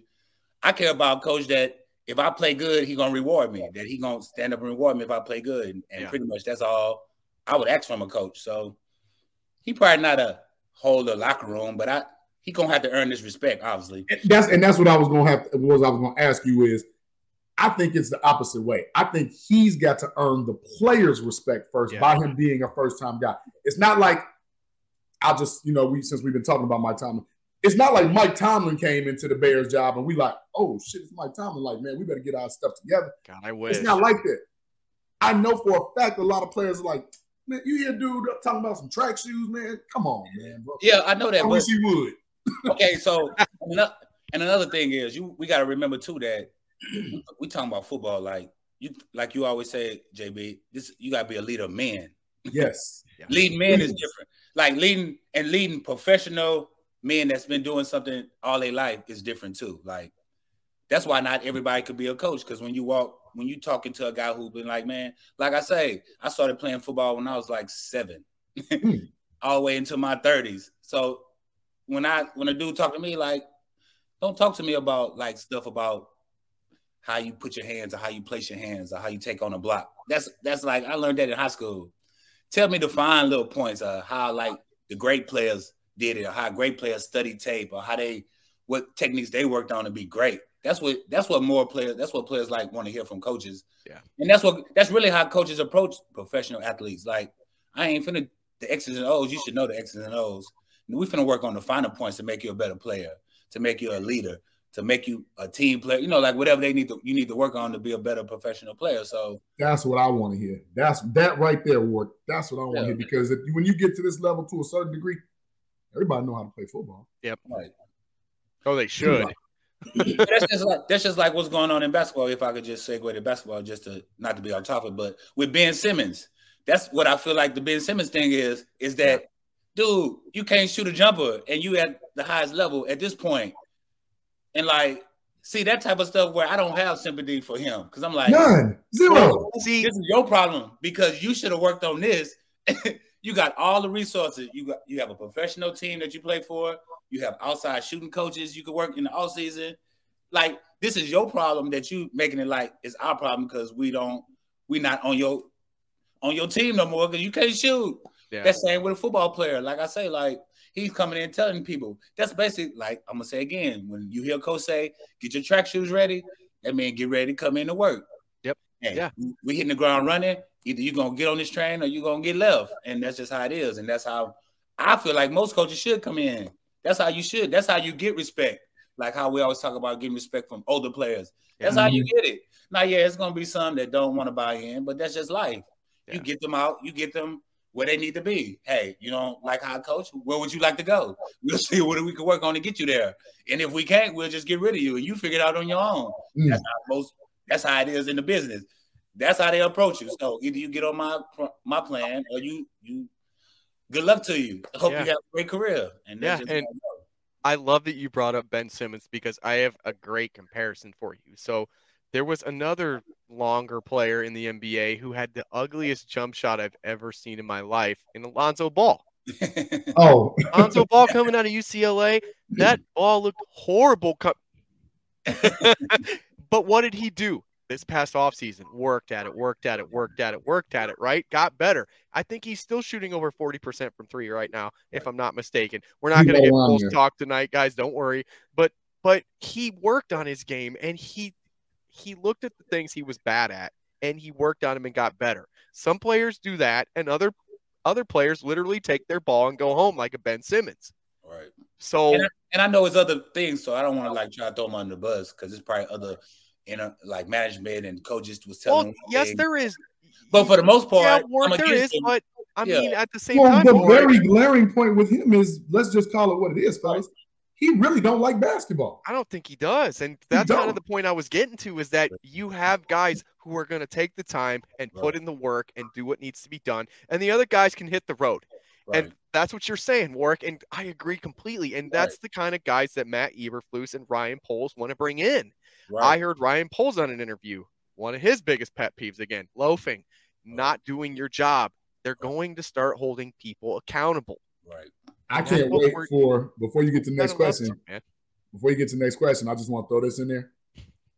I can't wait until he evaluates. Remember, he said, we want to evaluate everybody and then evaluate. Yes. Sam Mustafa, because he's gone. He's going to be on Olin Cruz's bad side. He's gone. He's a free agent. That's what I'm saying. And it's not even, I don't even think with Sam Mustafa. He called the offensive line weak. He did. And that's the first place that I'm looking, obviously. But there was something else that Ryan Poles said. I wish I had pulled the audio. He brought up about how the fact that he wants those guys on the offensive line to react to things, to be leaders on the offense. Whenever they see something happening, a la whenever Mr. Tevin Jenkins ran after someone in Minnesota, that's what he's looking for. So I feel like he was literally calling out Jermaine Ifedi because he did the opposite of that, because he wasn't reactionary and had the passion. He wants those kind of guys. He wants the Tevin Jenkins. And that's what I get pumped about. Yes, they are words, JB, they are. But when I hear him saying things like that, especially throwing the word accountability and passion around like that much, it helps me think that he's really going to follow through with it. But that's the big question, guys. That part I did like. See, that from him, that was a little bit inspiring. I did like that about him. I did. So if we get back to nastiness, we get back to, having passion, having what we want as Bears fans, having a team that has a pulse, a team that really believes in itself and follows its leader. That's what they're trying to sell. And as long as they keep on that road and they actually abide by their word, then I'm 100% great with this. I am. And I don't mind a throwback. Like I said, I'm from the throwback. I love it. Like I said, one of my favorite D coordinators work, is Greg Blocks. Greg Blocks. That was the no nonsense dude. I'd watch him on the sideline, just light dudes up. But you was gonna respect him because he knew what he was talking about. Right. A la Brian Urlacher did. Knew what he was talking about. He did. And if you did what he said, there was results that were shown and proven. Right. This new regime, this new guy, they got a lot of proving to do first. Before you win that locker room, back to the original question, right? Win in the locker room. Yeah. To be determined. Yeah, that's what I would say. To be determined. Like I say, he don't seem like a guy that's just gonna win people over just off his personality. Half full, JB. Just try to keep it half full, empty. No. There you go, JB. We finally got him a little bit. That's all you can do. But guys, if you want to ask any more questions right before we jump to the next segment, please do now, because it's either now or forever hold your peace, because we're gonna be moving on. But yeah, guys, like just really looking at that going forward, it's something that as fans, that's all we can do is hope. So just try to be hopeful. I understand a lot of people wanted this guy. A lot of people wanted that guy. There's one thing I do know is that no matter who you wanted and who you didn't want, there was zero chance you were getting Jim Harbaugh. You mean not good like 1 out of 100? I'd say more like 1 out of 1,000,000.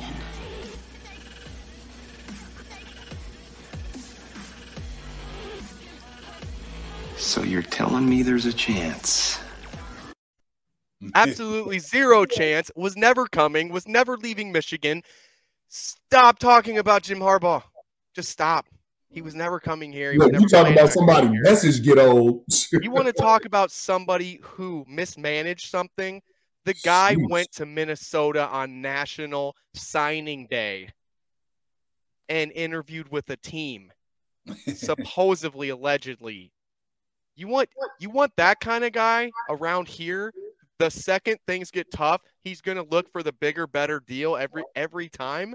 I don't want that guy. And yes, we've went on this show. JB and I are both lockstep in this. Jim Harbaugh is not the guy you want as your head coach, guys. He's not. he looks like a shiny new toy, and then as soon as you open that thing up, the arm falls off. He's not as good as you think he is. I'm not going to say he's a horrible coach. He's not. I'm not doing that.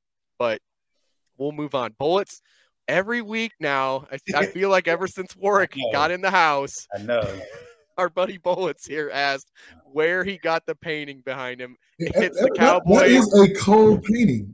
with the guitar. And it's not a cowboy.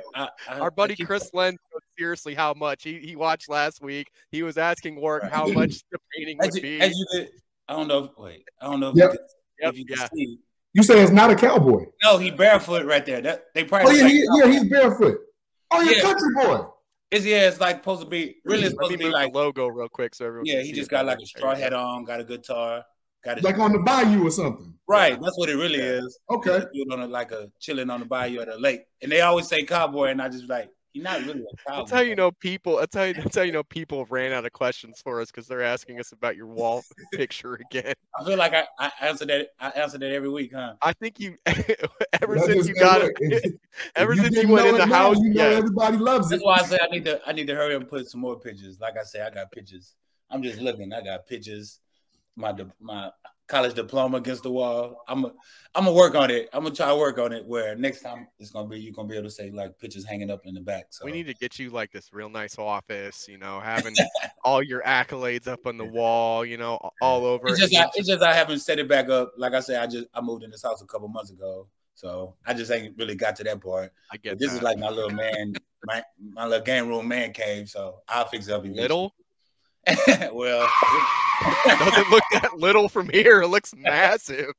Yeah, it's all right. That literally looks like a giant living room.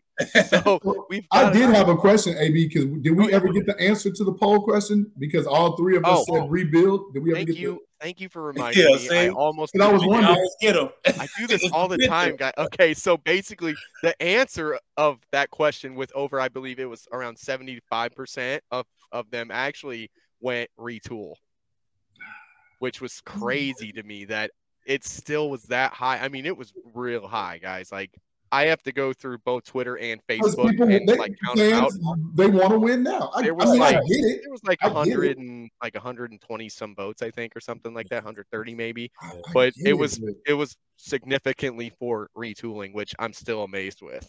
But we have one more question here from our buddy Joe Ryan. He asked, do you think Georgie and Terrible Teddy will attempt to throw their weight around it if they feel Poles and the coaching staff is getting too powerful? Wow. Dang. Okay. We can get to that one after that. I would hope. I hope they wouldn't. I hope not. I hope they just sit back for a change, which I think they do anyway. So my answer is gonna be like no. I like no. I don't think they do. I really don't think they do anything to. They have to, like they pressed in the corner, like they was pressed in the corner to get rid of Nagy because the fans turned on. The fans was basically about to run into Alice Hall and overthrow it to get him out of there. So that's the only reason they changed. That's what I personally feel. Like I don't see the Bear owners as like proactive type owners that jump on stuff and win. No, I don't see them. They're more owners like, oh, we're gonna give him another chance, and once it get to we down where the bottom of the division now, we need to change. And that's it. So I say, I hope they wouldn't. I hope they let those guys do run it in. As long as they start winning and know what they're doing. Now, if they're not winning and not running it right, get them out of there. But if not, why not let them have the power? So if they got the power and they were succeeding, they would be okay. But what if they weren't succeeding and they kind of had that kind of power? How fast do you think they'd be knocking them out? Like, is this another 4-year out thing? That's what I say about. So I say Ryan, he's gonna get like 3 to 4 years again. Same Ryan Pace got 7, and Ryan Pace drafted Mitch Trubisky. Yeah. So I feel like obviously the GM's going to get a little more leeway. Right. So I would say yes, but I think this is a situation for those guys. We all know that Teddy's probably going to be gone after next season. He's going to head up the Arlington job. I've heard retirement thrown out with him in 2023 as well after they really get this going. Oh, he's not going to take the CFO position? Well, supposedly he might be retiring and leaving after 2023. Those are just rumblings. I don't know what's true. I haven't talked to enough people that know the situation to really understand, so I can't really speak on that. But what I can say is that just by knowing what kind of people they are, if they give him that leeway and they do succeed, he's going to sit back and let it happen because he knows that in the end, he's going to win. Because he's the guy who made the hire, right? He's the guy who brought in Ryan Poles. So if Ryan Poles succeeds, then Georgie succeeds.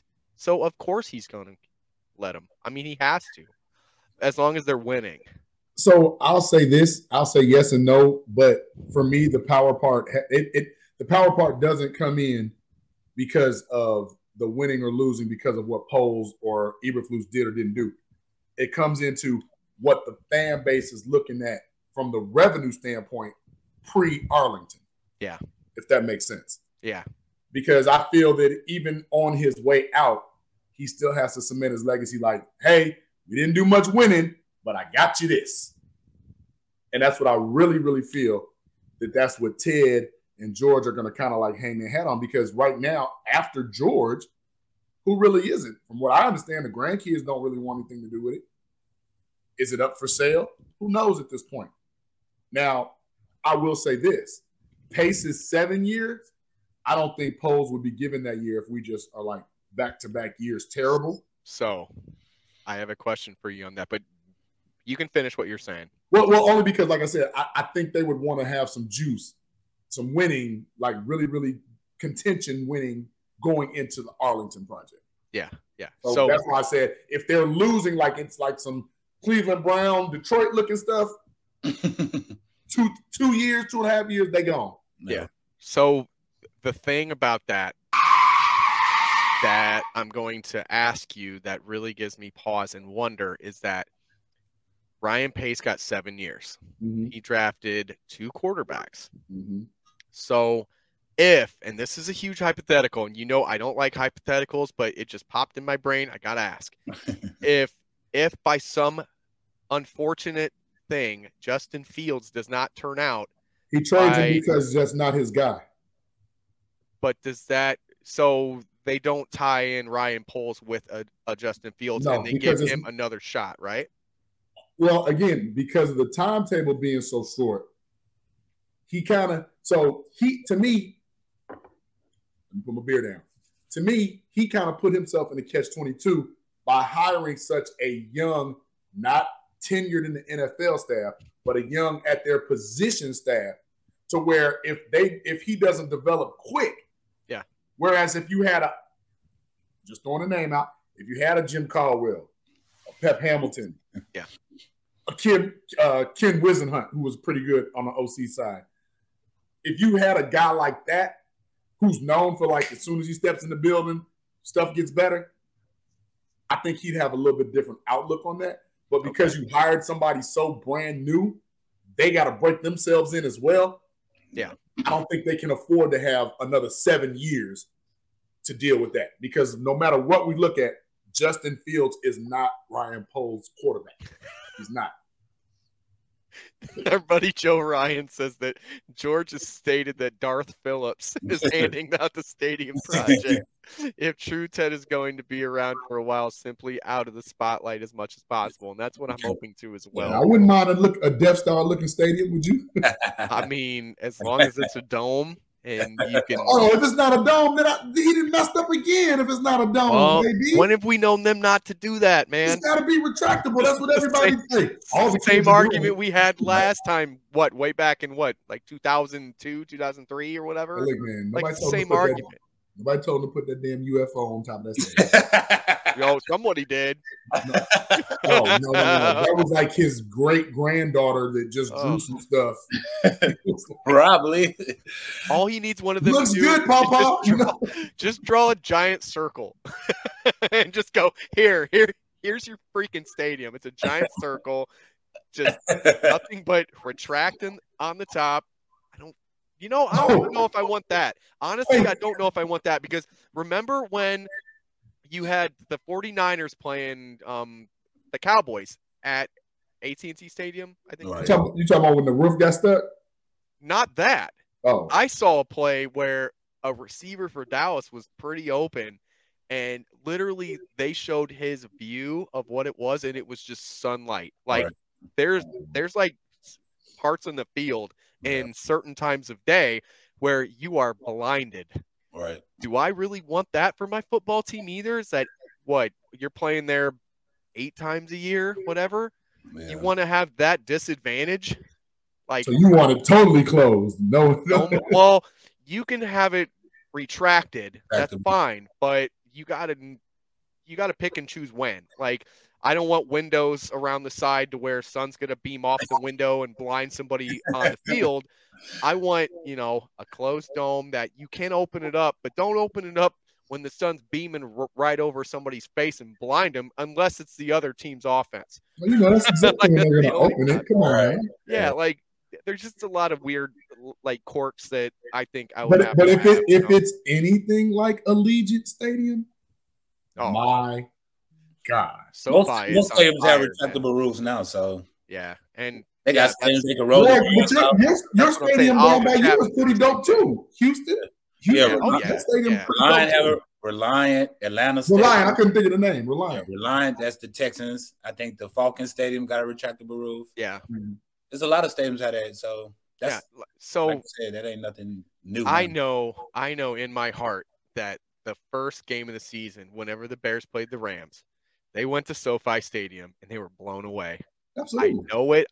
I could feel it in my heart watching that whole intro to that, just looking at how beautiful it was. I'm like, here it comes for us, boys. Opening night, Sunday Night Football, the Bears and Rams, they're just showcasing this amazing stadium. And all I'm thinking is that they're finally going to listen. They're finally going to listen, but we'll see. I mean, it takes what, 2 to 2.5 years to build a stadium? We're not going to. So they haven't even laid out the groundwork for it yet. All they've done is just get like the permit, like stuff all pushed in. You're not going to see this till maybe 2027. Right. Maybe. Oh, speaking of that, you know what I heard? Something real crazy, and we'll touch on this later on. An AFC team might be looking to come to Chicago. Did you all hear that today? What? No. An AFC team. Elaborate. So there was talks about, you know how every 3 years they talk about an expansion team possibly being created? Yeah. Then they were talking about a team from the AFC possibly moving to Chicago to kind of double up in that market. Oh, wow. So I was just kind of like, ooh, if the Bears move to Arlington, would somebody try to come and take that little trash UFO-looking stadium? Or does McCormick Place become somebody's stadium? That's what I think it is. Way bigger. I wanted to say that. I was going to say McCormick Place. That's the one that I would view just for like parking wise is way better. Everything about that could be significantly better than Soldier Field. Soldier Field, as much as I want Soldier Field, really to be more than what it was. Like I want it to feel like it was when I was a kid, and it doesn't feel that way anymore. I don't feel that nostalgia or anything like that anymore. It lost not lost. They took away the landmark status of it. That was the whole purpose of keeping the columns. Yeah. Well, that, and I love the fact that they're basically saluting the troops. Yeah. That's all that what stuff. It really was. But like, I love that about it. But man, like, you're losing out on so much money doing that. Like, you can get $6-7 million a year in endorsements just by changing the name. That's what they pay right now for rent. And they don't have a sponsor. And they're still, just like one of our fans said earlier, number 3 on the list of teams in the league, value-wise. Like, they could really just watch for some more rumors about that. Like I said, I heard that today. It was ESPN 1000 I was listening to. Okay. And when that came out, I was just like, ooh. I was like, oh, what? Really? Because remember, we had talked about earlier in the year that Buffalo wanted to move, was looking to move. And I was just like, wow, the Chicago Bills? Really? Yeah. That's what we're going to do? So our buddy Oliver asked, so what do you do with the convention business? Like, if you move it to McCormick, that's what he's asking. There's the new McCormick Place. Yeah. But then there's that old black building that's like bigger than Soldier Field. Yeah. It's further down by, I guess, what would you call that? If the street went all the way through, it's almost like would be like 23rd Street, 24th Street. It's past Cermak. But if you go and look at the original McCormick place, which is a big black warehouse, yeah, it's literally bigger than Soldier Field, and it's plenty of room. And there's so much parking. And then obviously, if somebody bought that out and they did what they did to it, I mean, I don't know what the park district does to Soldier Field. It becomes null and void to me. But you have like outdoor concerts in the summertime. The Chicago Fire play there. Okay. Oh, they're not at the Toyota Center anymore. No, I know Fred Huber went to games and he always had photos up and he was at Soldier Field. So I don't think that they have that. I don't think they play there anymore. I think they play. It used to be the Toyota Center or Toyota. Yeah. I'm pretty sure that they play at Soldier now, and that's it. As far as I know, I don't know. We're not Chicago Fire with a brain, so I honestly. Yeah, I'm a little sorry, guys. I love my Chicago sports, but yeah. That's the one that we don't remember, guys. But we got to move on here. And, guys, I've got one more important question for you guys. But first, we're going to hear from the John Darren team out in Homer Glen.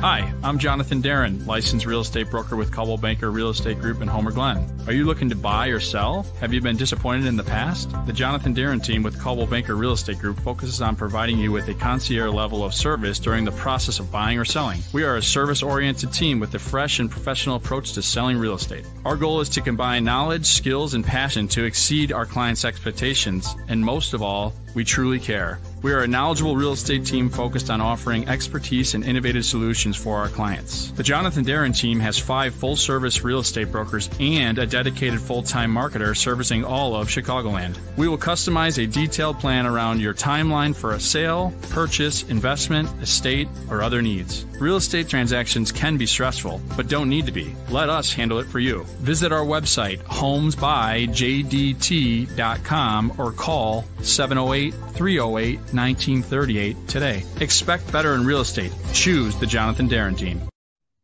And that was a word from our sponsor, the John Darren team out in Homer Glen. Guys, make sure to get out there today if you're looking for a home in the Chicagoland area, even if it's snowing and ridiculous in Chicago right now and you have to buy an igloo. I bet the guy could probably sell you one pretty cheap. Make sure to go to homesbyjdt.com today. So last on the list, guys, got a question for you.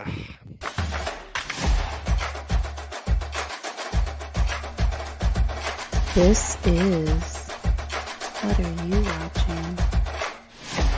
Brought to you by the Chicago Clubhouse and the 1252 Sports Chicago Network.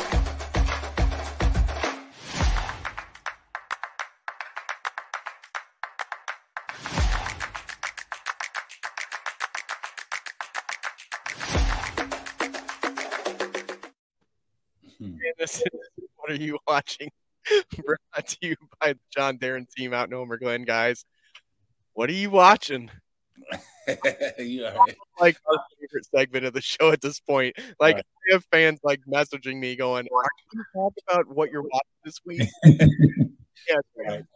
I go. Obviously, we know what, but I'm gonna let y'all talk about it. Actually, I'm gonna let AB talk about it. Let me talk about it. Yeah, because I think we got him, JB. I think you did. You got our hooks in him. You most definitely got me. Oh yeah. I told you. No, what I'm gonna say is, and I know we didn't talk about it, and probably for good reason, but what I'm watching now is the soap opera that's going on with the NFL right now with Brian Flores.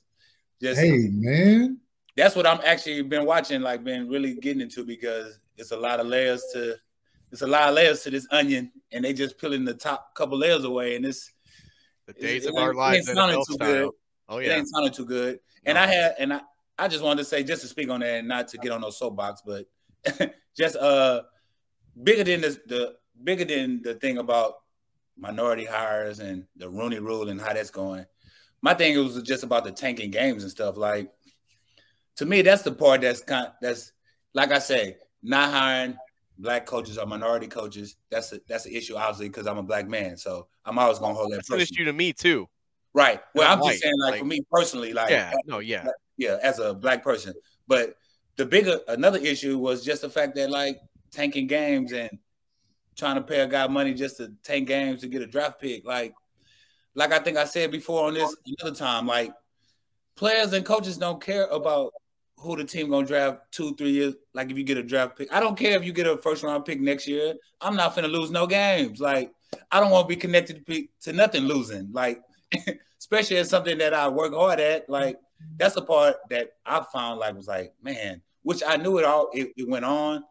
It's like it's kind of known, but nobody talk about it. But the fact Flores actually brought it to the public, like the public, because you always gonna hear every year it's gonna be something about not hiring minorities and stuff. Like that's just something that's an ongoing issue. But like really getting into it where how he was saying the culture was at the team is what really got me into it. Like, dang, like so now you giving $100,000 to tank games and I'm saying, so if you turned it down, Flores, what about all the people that probably didn't turn it down? Like they saying, like a Zach Taylor or something, like a guy who got Joe Burrow, like how they didn't, you know what I'm saying? So that's the part that's interesting to me. So that's what I've been watching just to as the world turns soap opera to NFL. So I have to kind of piggyback on what you said there, Work, because I completely agree with you on it. There's a thing about the Rooney Rule that really bothers me, right? Is that yes, like you know that there's going to be some people who have their guy. This is a league, Work. You say it all the time. Everyone has their little groups of people that they, speak with on a week-to-week basis, whatever. Everyone has their guys. So unless the guy comes in and completely wows them, you're probably not going to get hired 9 times out of 10. Everyone has a basic idea of who they want. But the thing that is sad to me, and this is nothing but sad, is that when you hire a black GM or a black coach, you get compensated for it. You should not have to do that. Right. I'm not saying that, like, I'm not happy that the Bears are going to get, another 3rd-round pick because of Ryan Poles. What I'm saying is that it shouldn't even be an issue to begin with. You shouldn't even have to throw incentive for somebody to hire anyone of color. Right. Especially at a head coaching or a GM position. It's sad to me. It's never made sense for me from the day one when I heard it. I'm like, this makes no sense. Like, why are they having this add on to it? Well, then I had to be explained that, they're still in 2022. I can't believe I'm saying it. In 2022, there are still people out there that have their guys. And look at an Adam Gase, who was absolutely god-awful in Miami, and then turned around and got a Jets job like that, right? Like, you cannot tell me that Brian Flores is not a better coach than Adam Gase. Right. He proved it at the same place in Miami. Right. And the fact that he comes out and doesn't get another I mean, yes, I'm hoping he does get the Houston job. That's the job that I have thought since day one he was going to get. That's the one that I thought. I don't. You know what? I kind of think he'll get the Saints job, don't you? You do? That's what I would think. Okay.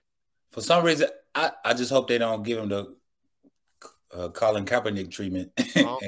Oliver Chapman said that in the chat too. He said did. And the thing about the Kaepernick thing was that was less about little dark secrets and more about the so-called patriotism. Yeah, right. That's what that was for people to kind of like dispel the flag. That's beyond football, right? Right. But with Brian Flores, we're talking about specific football. Like you said, Ward, owners want to win. They follow a separate set of rules, But with what's going on, and this is how my mind thinks, with what's going on in Houston, right? You kind of can't put Flores in Houston. They just fired a black coach. Now you give them a black coach, still not knowing what's going on with Deshaun Watson. I don't think that should be what it's about, JB. Like, no. I think, but it's about that because people are always going to look at that like the only reason they hired this black coach. That's what bothers me about is because But I'm not saying it's right, but that's just how it is. But the reason why I said I could look at him going to the Saints, is because although they're in cap hell as well, but that team is kind of already set up to compete. So there'd be very little rebuilding, and that's almost I could see the NFL almost like calling the Saints like, hey, this is a gift. Let's get this heat off this guy. Yeah. Because if you send him to like Jacksonville, hell, he goes to another shitball team just then so he he's can be right back fired where he in 2 was. years. Yeah. Like, what's the point of that? Yeah. You gotta give him some. You gotta give him a little taste. You gotta give him a little taste. Okay. Like I just really compared them because I know that Flores has been in Watson's ear for a long time, and I thought he that wanted Watson. Remember? He that was half the problem in Miami. He wanted 2 quarterbacks. He either wanted to trade with Deshaun Watson, but early on he wanted Justin Herbert. He said draft Justin Herbert. They said he was right. No. 1000% he was right. But it's a sad thing. It is. It's not something that should ever happen.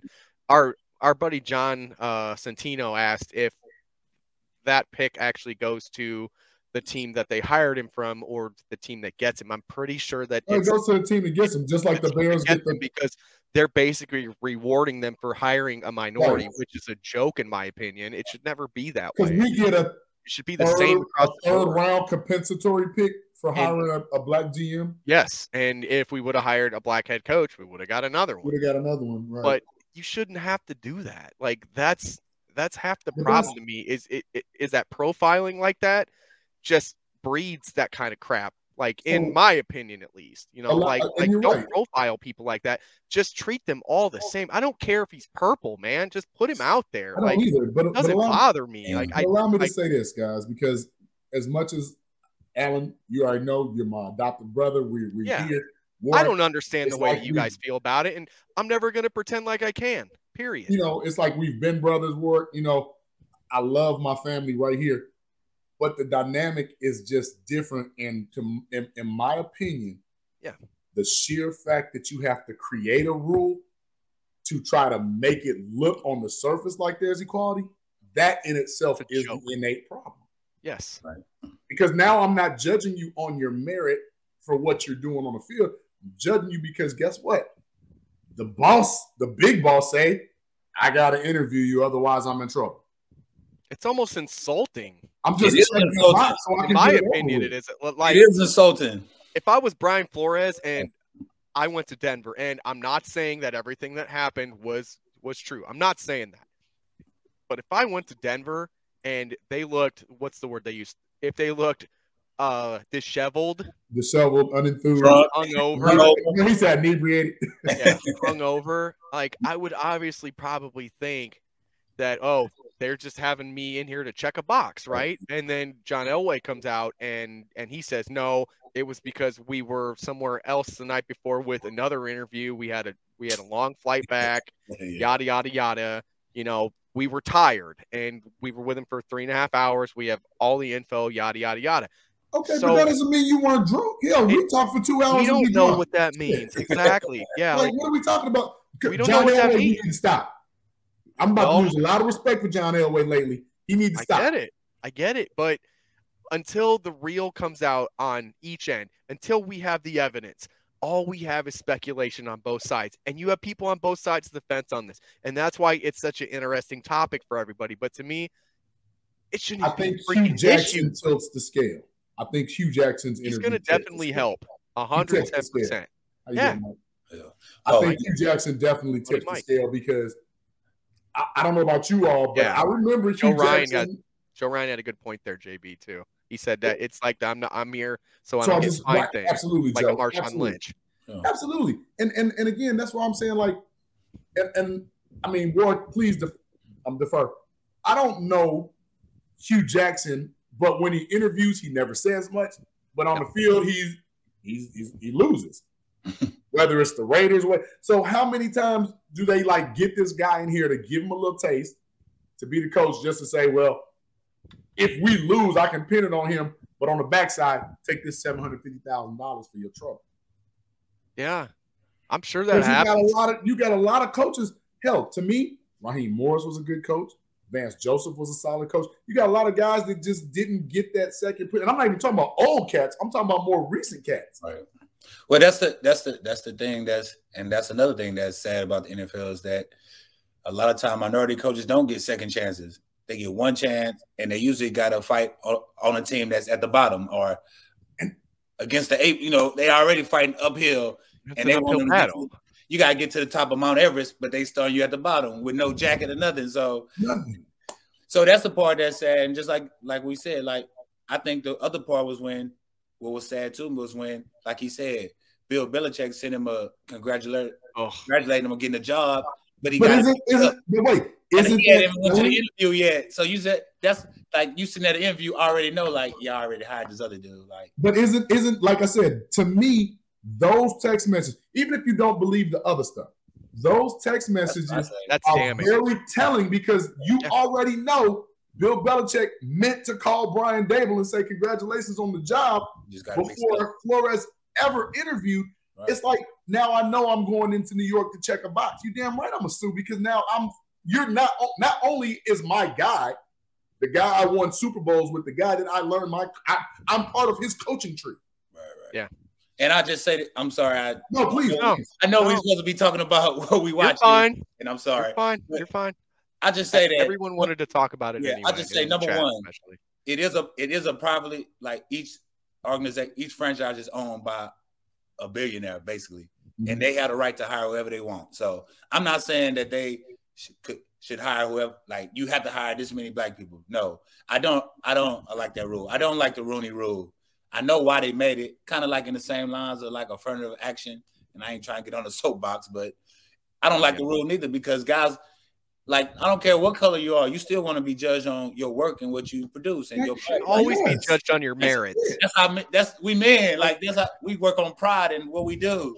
Reward me for my work, appreciate my work, and then you won't have no problems out of me. So, and I think that's what anybody, white, black, Asian, Hispanic, whoever. I think that's when they come to the table, that's all they want to be judged on is what they do. Like, what did I produce?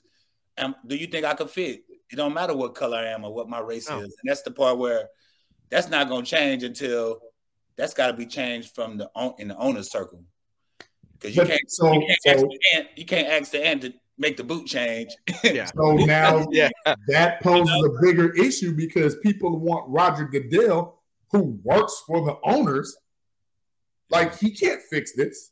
And it's not Roger Goodell's problem to fix. I agree. It's not his problem to fix. He's a pawn. Like Roger Goodell's a pawn. Like anytime something wrong with the NFL, we always say Roger Goodell. We boo him. But really, he ain't nothing but a face of the owners.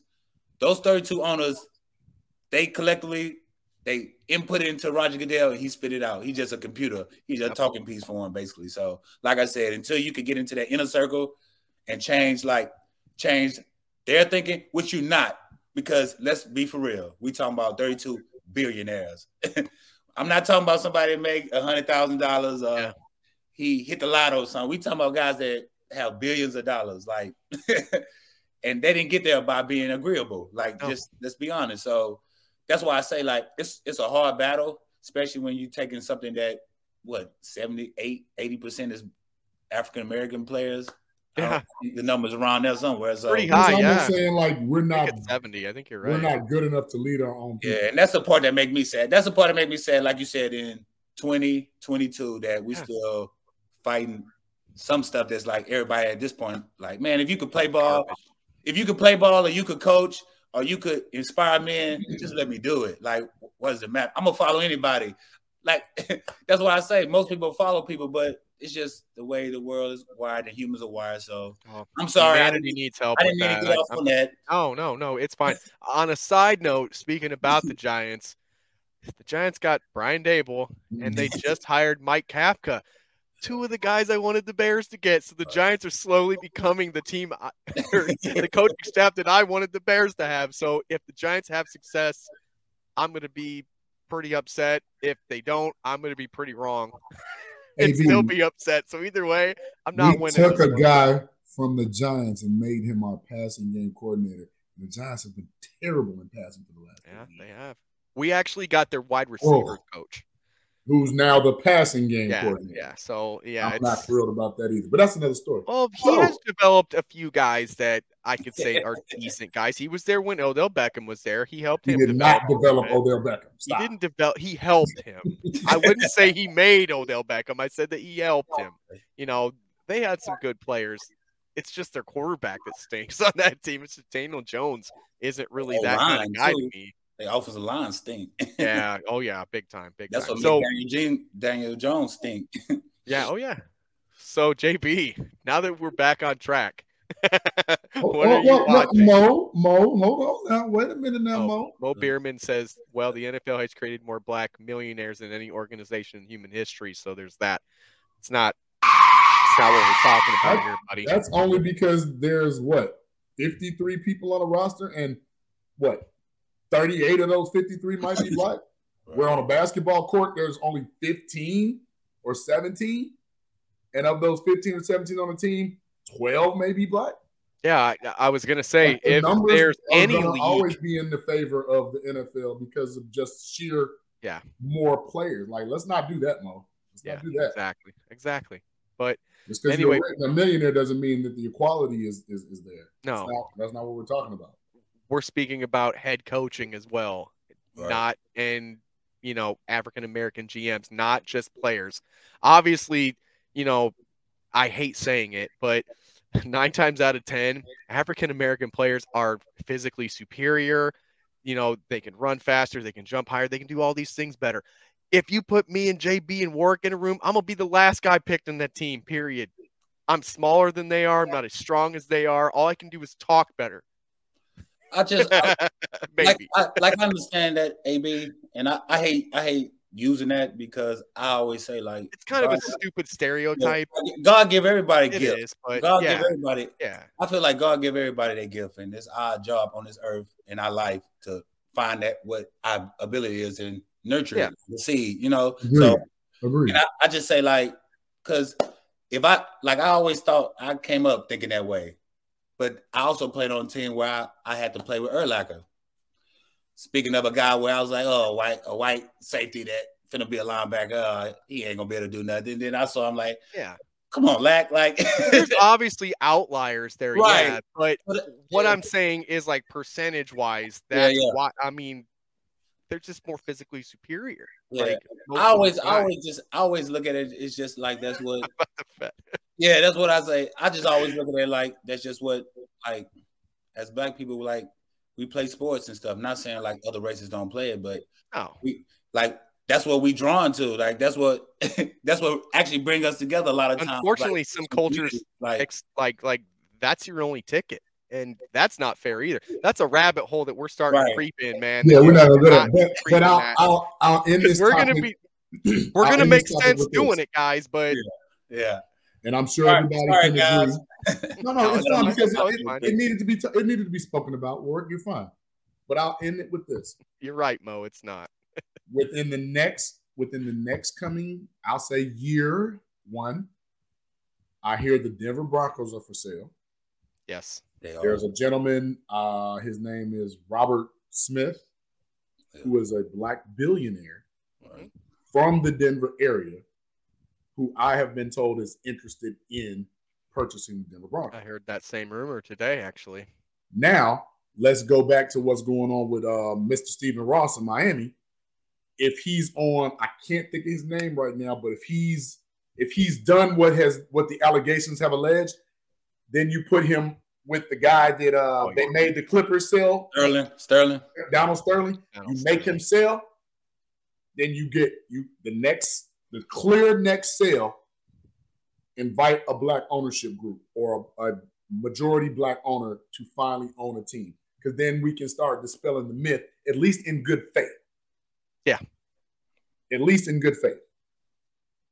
If that's not done, then we know it's some smoke to that fire. Yeah. And that's the thing about the NFL is that not any billionaire can just jump in and buy that team. Like, they have to be selected by their committee of other owners, and that's where this whole rabbit hole goes down. And it's an ugly thing, man. It is. Like, that's why they didn't let Mark Cuban in. He's too progressive. Yeah, which is sad because what Mark Cuban did with the Dallas Mavericks was nothing short but a miracle. Like, I remember how they were before they had him and after they got him, night and day. They've been successful since him. And why not get, like, that was one of the names that, as Bears fans, I kept seeing Bears fans throw that name around, Him and Jeff Bezos is the other one I kept hearing. Jeff Bezos all the time. But if you look in hockey, there's none. I'll just do the 4 major. In hockey, there's none. In baseball, to my knowledge, there's not one complete. Michael Jordan could put together an ownership syndicate. That's a good point. He could, but let me get to that. Because right now, in baseball, I believe LeBron James has some stake in one team. He has stake in a hockey. It's one of the hockey teams. I can't remember. I want to say the Penguins, but I might be wrong. I thought he has some stake in a baseball team as well. He might, but I know that he's got a hockey team. Didn't Magic have some stake in like the Dodgers or something? Right, Magic has a stake. But see, that's the thing. Like when people were like, "Oh, Jay-Z owns the Brooklyn Nets." No, he doesn't. He's got this much. He's got like a small, like 1 or 2-3%. Like it's not even anything. So when we're talking about owner, we're talking about that guy that's got 51%. The majority owner. Isn't Michael Jordan the only black owner in any sports? Right. Yes, it was him. Majority owner. It was Bob Johnson first, the owner of BET. Right. And then Michael took it over. Yeah. In football, the only technically minority owner is Shad Khan. Right. Yes. For the Jacksonville Jaguars. There is no black owner. Right. In any major sport except Michael Jordan.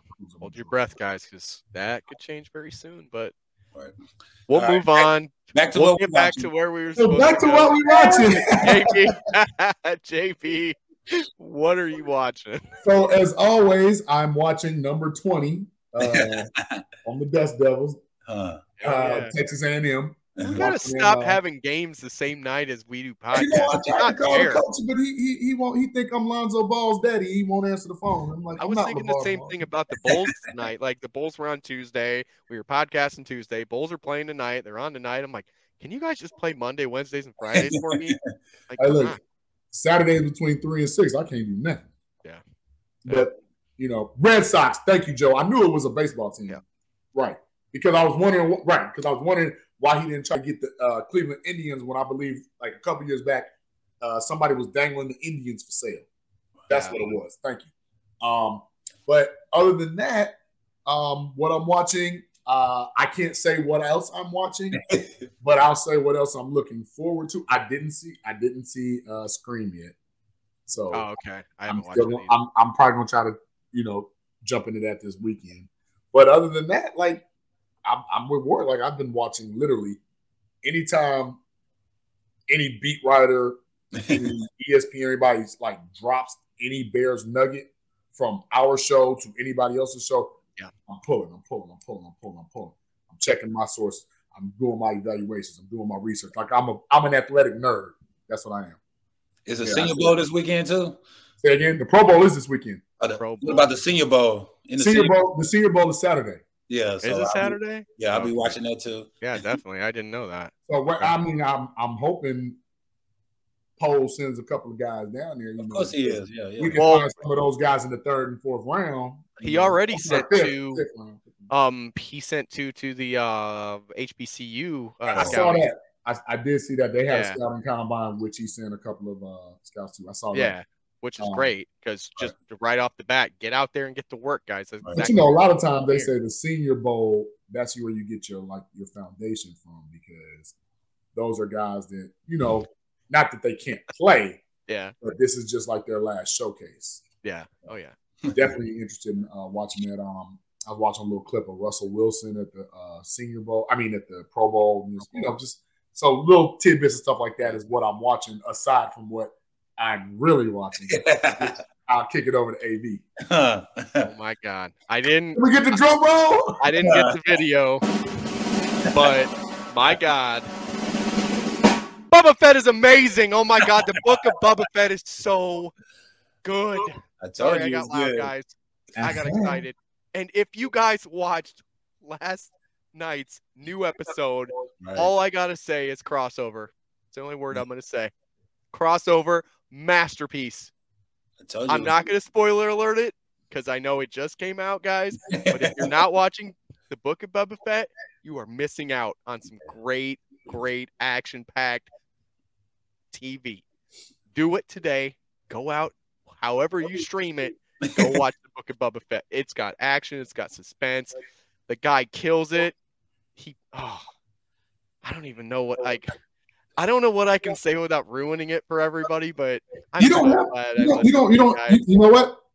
I'm going to start doing something on this show where I have a spoiler alert thing. Like I'm going to play like a spoiler alert like video, and then you just leave.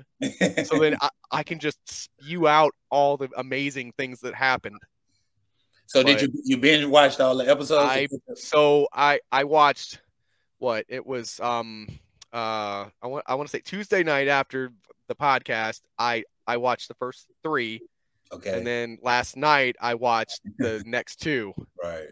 I stayed up till like 2:30 in the morning to watch that 5th one because a friend of mine said you have got to go watch the 5th one. It's worth it. I'm telling you, it was like 1:30 in the morning, and I'm like, screw it. I'm watching it, and I'm not mad. I'm gonna go back and watch it again. Yeah, I told you. Yeah. It's got a lot of cool stuff. I don't know how much of a fan I was with the back and forth thing. You know, like how they like start him out up here and then they go back to how he got there from the bottom and then back and forth. I'm not a big fan of that. I kind of wish they would have just started the story out where, spoiler alert, he was inside the belly of the beast. Right. We'll just say that. And well, that's not really a spoiler because but if anybody read the comics, they knew he got out from reading. If anybody watched the original movies, like, you know that he got eaten. So you know that if he gets eaten, he's got to get out, right? So they explain all that. He goes back in there. There's a whole story about that. I didn't like that whole up and down thing. I like storylines that are just flat storylines and just kind of tell you the story throughout, because if you don't know the origins and if you don't understand it like us nerds do, then you're not going to really follow it that well. So like, well, I think that's why they did splinter off. Casual fan, like kind of to catch the casual fan. I think that's why they did splinter it off. Okay. It was good though. I like it. And no, I do not watch Clone Wars. I never have watched Clone Wars. Chris, you've been telling me to watch Clone Wars. It just got too long, to be honest with you. That's kind of like I watched all the Clone Wars. It seemed like it just kind of dragged. Yeah, I just watched them when they used to come on. Like, I like Star Wars and stuff. Because I finished it. I was tackling and hurting people. I did like kind of nerd too. Right. Look, I was on the squad and I hung with the kids that played video games. I didn't hang with the cool kids. I was video games and comic books. No, I watched Clone Wars. Clone Wars is good too. Clone Wars kind of. I got to because I watched it. I saw the ending. You know, when Ahsoka and Vader fought, whatever. But they had something called the Bad Batch. Yeah. And I haven't. This from I haven't watched that either. I haven't. Like, I've watched like one episode and I just couldn't find the time to really get in. No, I just couldn't find the time to dedicate that I wanted because I had other things going on. Yeah, I noticed something about that too, and I never gave it its. And then Kenobi's getting ready to come out. Like, oh yes. Yeah, that's gonna be good too. Yes, it is. That's gonna be good too. Very, very, very, very good. But yeah, that obviously. Man, oh my god. Yeah, obviously that's obviously what I'm watching, and the degenerate as I am. Brand new South Park was on last night. 25th season was on last night. I watched it twice. It was so good. All I got to say is that instead of them fighting about masks, they fight about pajama day. It's hilarious. I'm telling you. Go watch South Park. Go watch the South Park. Hey, so South Park got to be up there with The Simpsons now, right? With the longest rolling episodic thing. Season. The 25th Simpsons season. Like on what, 28, 27? Oh, bro, no, they're like 32. 32? Okay. Actually, hold on. Fact check. I'm about to know they're the longest episodic running television show ever. And look, I remember watching them on the Tracy Ullman show when they had totally different voices. Remember that late night Tracy Ullman? We telling our age right now. We sure are. Hey, better television back then, though. Yeah. So it was original writings and stuff. Mm-hmm. Now they just spin off everything. Remember, she was one of the writers, Tracy Ullman. So they have 32 seasons of The Simpsons. My God. As of right now, it ended May 23rd of 2021, and it was yep. So it finally ended? No. It's still going. They're going on their 33rd season. 33rd. Yeah. So That's I'm more of a family That's the one guy. they got to catch. Hey, Oh, yeah, wait, same. what? I'm more of a family guy, the Cleveland Show type of guy. Hey, I love that one too, though. Love Peter Griffin. Yeah. Stewie, I'm telling too much. I have a stuffed Stewie. Oh man, you go all out. Okay. You go all out, JB. Nah, Stewie's that I don't dude. even go that hard, man. I Hey, thought I was Stewie's bad. Stewie's my Brian Urlacher. Stewie. Gotcha. We're gonna see you next week. Have a little Stewie doll just sitting next to you, looking all creepy at the camera. That's why I never have Brian look at the camera. I always have him kind of look away because I think it would be kind of weird if I had him there. I actually have a fun story for everybody, and JB knows the story I'm probably about to tell. Whenever I first got with the CCP, one of the first nights, me, him, and Terrence were just hanging out in StreamYard. It was late. It was like 1 a.m, I think. Me and JB are just sitting there, as we always do. We just chop it up and talk sports, and we just had a lengthy, long conversation. It covered a lot of things. But close to the end of it, it was in the dark. And he asked me, he's like, do you have a little kid standing next to you? He freaked out because he thought there was some little kid that just was sitting there the whole time and just staring at him. He didn't ask me until like 2 hours into the conversation. And I'm like thinking like, this guy legit thought that I had a little kid standing next to me, not speaking and not moving for 2 hours in the dark. How creepy am I? Like, how creepy do I look, you know? Yeah, way too much alcohol. You're right, JB. 110%. 110%. So, one other quick question here for you guys as we go. We've got the Pro Bowl coming up this week. So, I don't really think it matters that much, but who you got?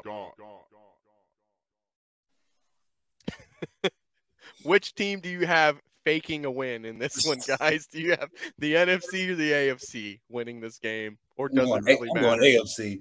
Yeah, JB. Vegas. Quarterback's better. Yeah, Vegas. All they're doing is partying, right? Vegas wins, hands down. Yeah, that's kind of how I feel too. Vegas always wins. It doesn't matter. Dang it, I should have pulled that one today. I didn't.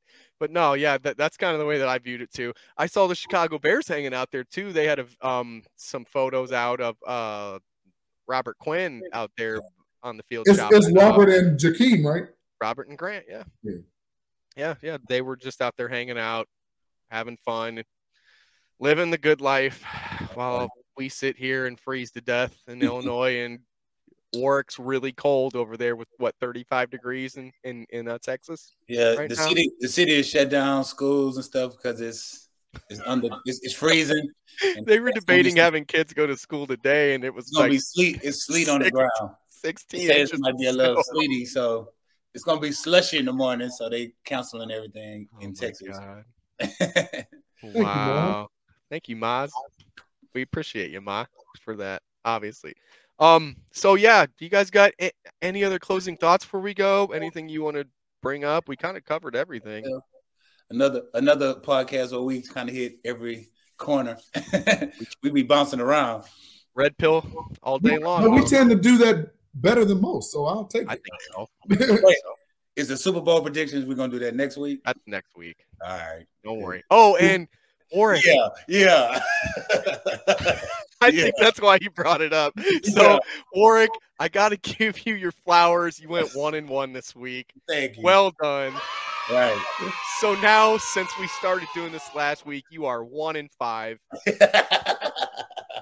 JB and I are 4-2 right now. I wish we would have done the first round. I didn't even honestly think about it. But Ivan, the show is on with Ivan, right? Yeah. He went 0-2 though, right? I think Ivan did go 0-2. He did. He picked the Niners and the Chiefs. He did. Yeah. And he was making fun of me, remember? He was. He said it was going to be a repeat Super Bowl. Ivan Vargas, if you're in the chat, you need to own up to it, buddy. Ivan Vargas. Ivan has to take a shot on screen. That's a bet. He's probably in bed now, though. I mean, he's got babies at home. He had a nice little joke on me about me going. He did. Yeah, he did. He was like, he's going with the Niners, which they were all good games too. So Absolutely. Bill, I haven't seen you, Bill. What's going on? A little bit. I seen him comment a little bit. Oh, he did? Okay. I haven't seen Bill. I personally haven't seen Bill in a Bill's minute. had a couple, but Bill, we miss you, buddy, as always, man. But no, yeah, we'll definitely have to talk to Ivan about that. Ivan, for the guys that don't know, Ivan Vargas, we were on his show, Just Another Bears Show, I believe it's called, last Friday. So you guys can go check that out on the Sports Zone. Great network. They've got really good shows over there, man. A bunch of really good guys. You can't say nothing bad about him. I did actually speak with Sean Sierra today. He was out this morning for breakfast, and he didn't have gravy on them hash browns. So I was like, bro, what are you doing? Got to have gravy on those hash browns. My favorite thing for breakfast literally is we have a place in town. It's like a little diner, and they have what we call a haystack. And it's biscuits and gravy mixed with hash browns. Oh, okay. Oh, buddy. And you can get a half, or which is like, I think it's 2 biscuits, and a full is 4. I get a full, and I am feeling good when I'm done, man. I'm feeling good like I should. I love it, man. Absolutely love it. But are we good? We done? We are great. You guys ready to get out of here? All right, then. I guess it's time to go, guys. So all we can do is thank you guys for joining us tonight, and we got to have our shout out. So first and foremost, thank you everybody in the comment section. I'm losing my throat right now. For joining in. You guys, we couldn't do it without you. To our sponsors, Nick and Ivory Brewery and the John Darren team out in Homer Glen. Thank you guys. Again, we could not do this without you. We love doing this show. Please keep up the comments, the calls. We absolutely love it. So we got a good lineup for you this week. It's great. We've got the over-under with our guy Harry Berg from 1252, breaking down all the good bets of the week. He has a great show, guys. You're going to laugh your ass off if you watch those guys. They have nothing but fun. Go check them out. Sunday morning at 9 a.m., we've got the Hard Count Football Podcast with my buddy Jacob Charno. He's going to break down everything in the NFL going on, guys. He's also got Harry Berg on with him. And our newest member of the 1252 team, Mike Hughes, jumps in there. It's a pretty good show. It's fun. And that reminds me, I almost forgot about our guy Mike Hughes. On Saturday night, we have Mike on the mic at 7 p.m. Central Standard Time on 1252 as well. He's breaking down everything from the Chicago Sky, the Chicago Bulls. This kid's all over the place, and I love his takes. He's got great takes. If you guys watched the earlier press conference show we had this week, that's the kid that I had on with me. He does a great job. He breaks things down amazing. Go check him out. Sunday night at 8:30 Central Standard, we've got the Schuster Express with longtime Chicago guy, Mr. David Schuster, coming back, breaking down everything from the weekend, the week, NFL, NBA, you name it. He's got it, and he always has great Chicago media guests. And then on Monday, we've got our very own Fred Hubner with Hube's Views and Brews, breaking down everything again in the Chicago sports area. He's going to also have on someone from a brewery from the local area. Guys, it's a great show. Check it out. Also on Monday, we've got the CJ Scott podcast with CJ Scott and my buddy Diab. Those boys breaking down the Bulls and Bears like no other. Go check them out. And on Tuesday night, JB, who we got on the Chicago Clubhouse podcast? This week for sure, Mr. Tim Jennings. Mr. Tim Jennings, former Chicago Bear. Make sure you get in and check it out. It's going to be great. We're going to have a great time chopping it up with him. He's hilarious, I promise you, and he tells it like it is. And I've got a little teaser for you. He's going to tell us something about the Mark Trestman era that's going to surprise you. I promise you that. You're going to blow your mind when you hear what it is. So other than that, we've also got, on Wednesday, we've got She Said What She Said with the ladies from CCP Network. I'm not sure who they're talking to this week, but they're always breaking down stuff from the female aspect of sports. So check them out. And my buddy Fat Mike closing it in like always. So for me, my buddy JB and Warwick, you guys have a good week. Bear down. See you next week. Stay warm.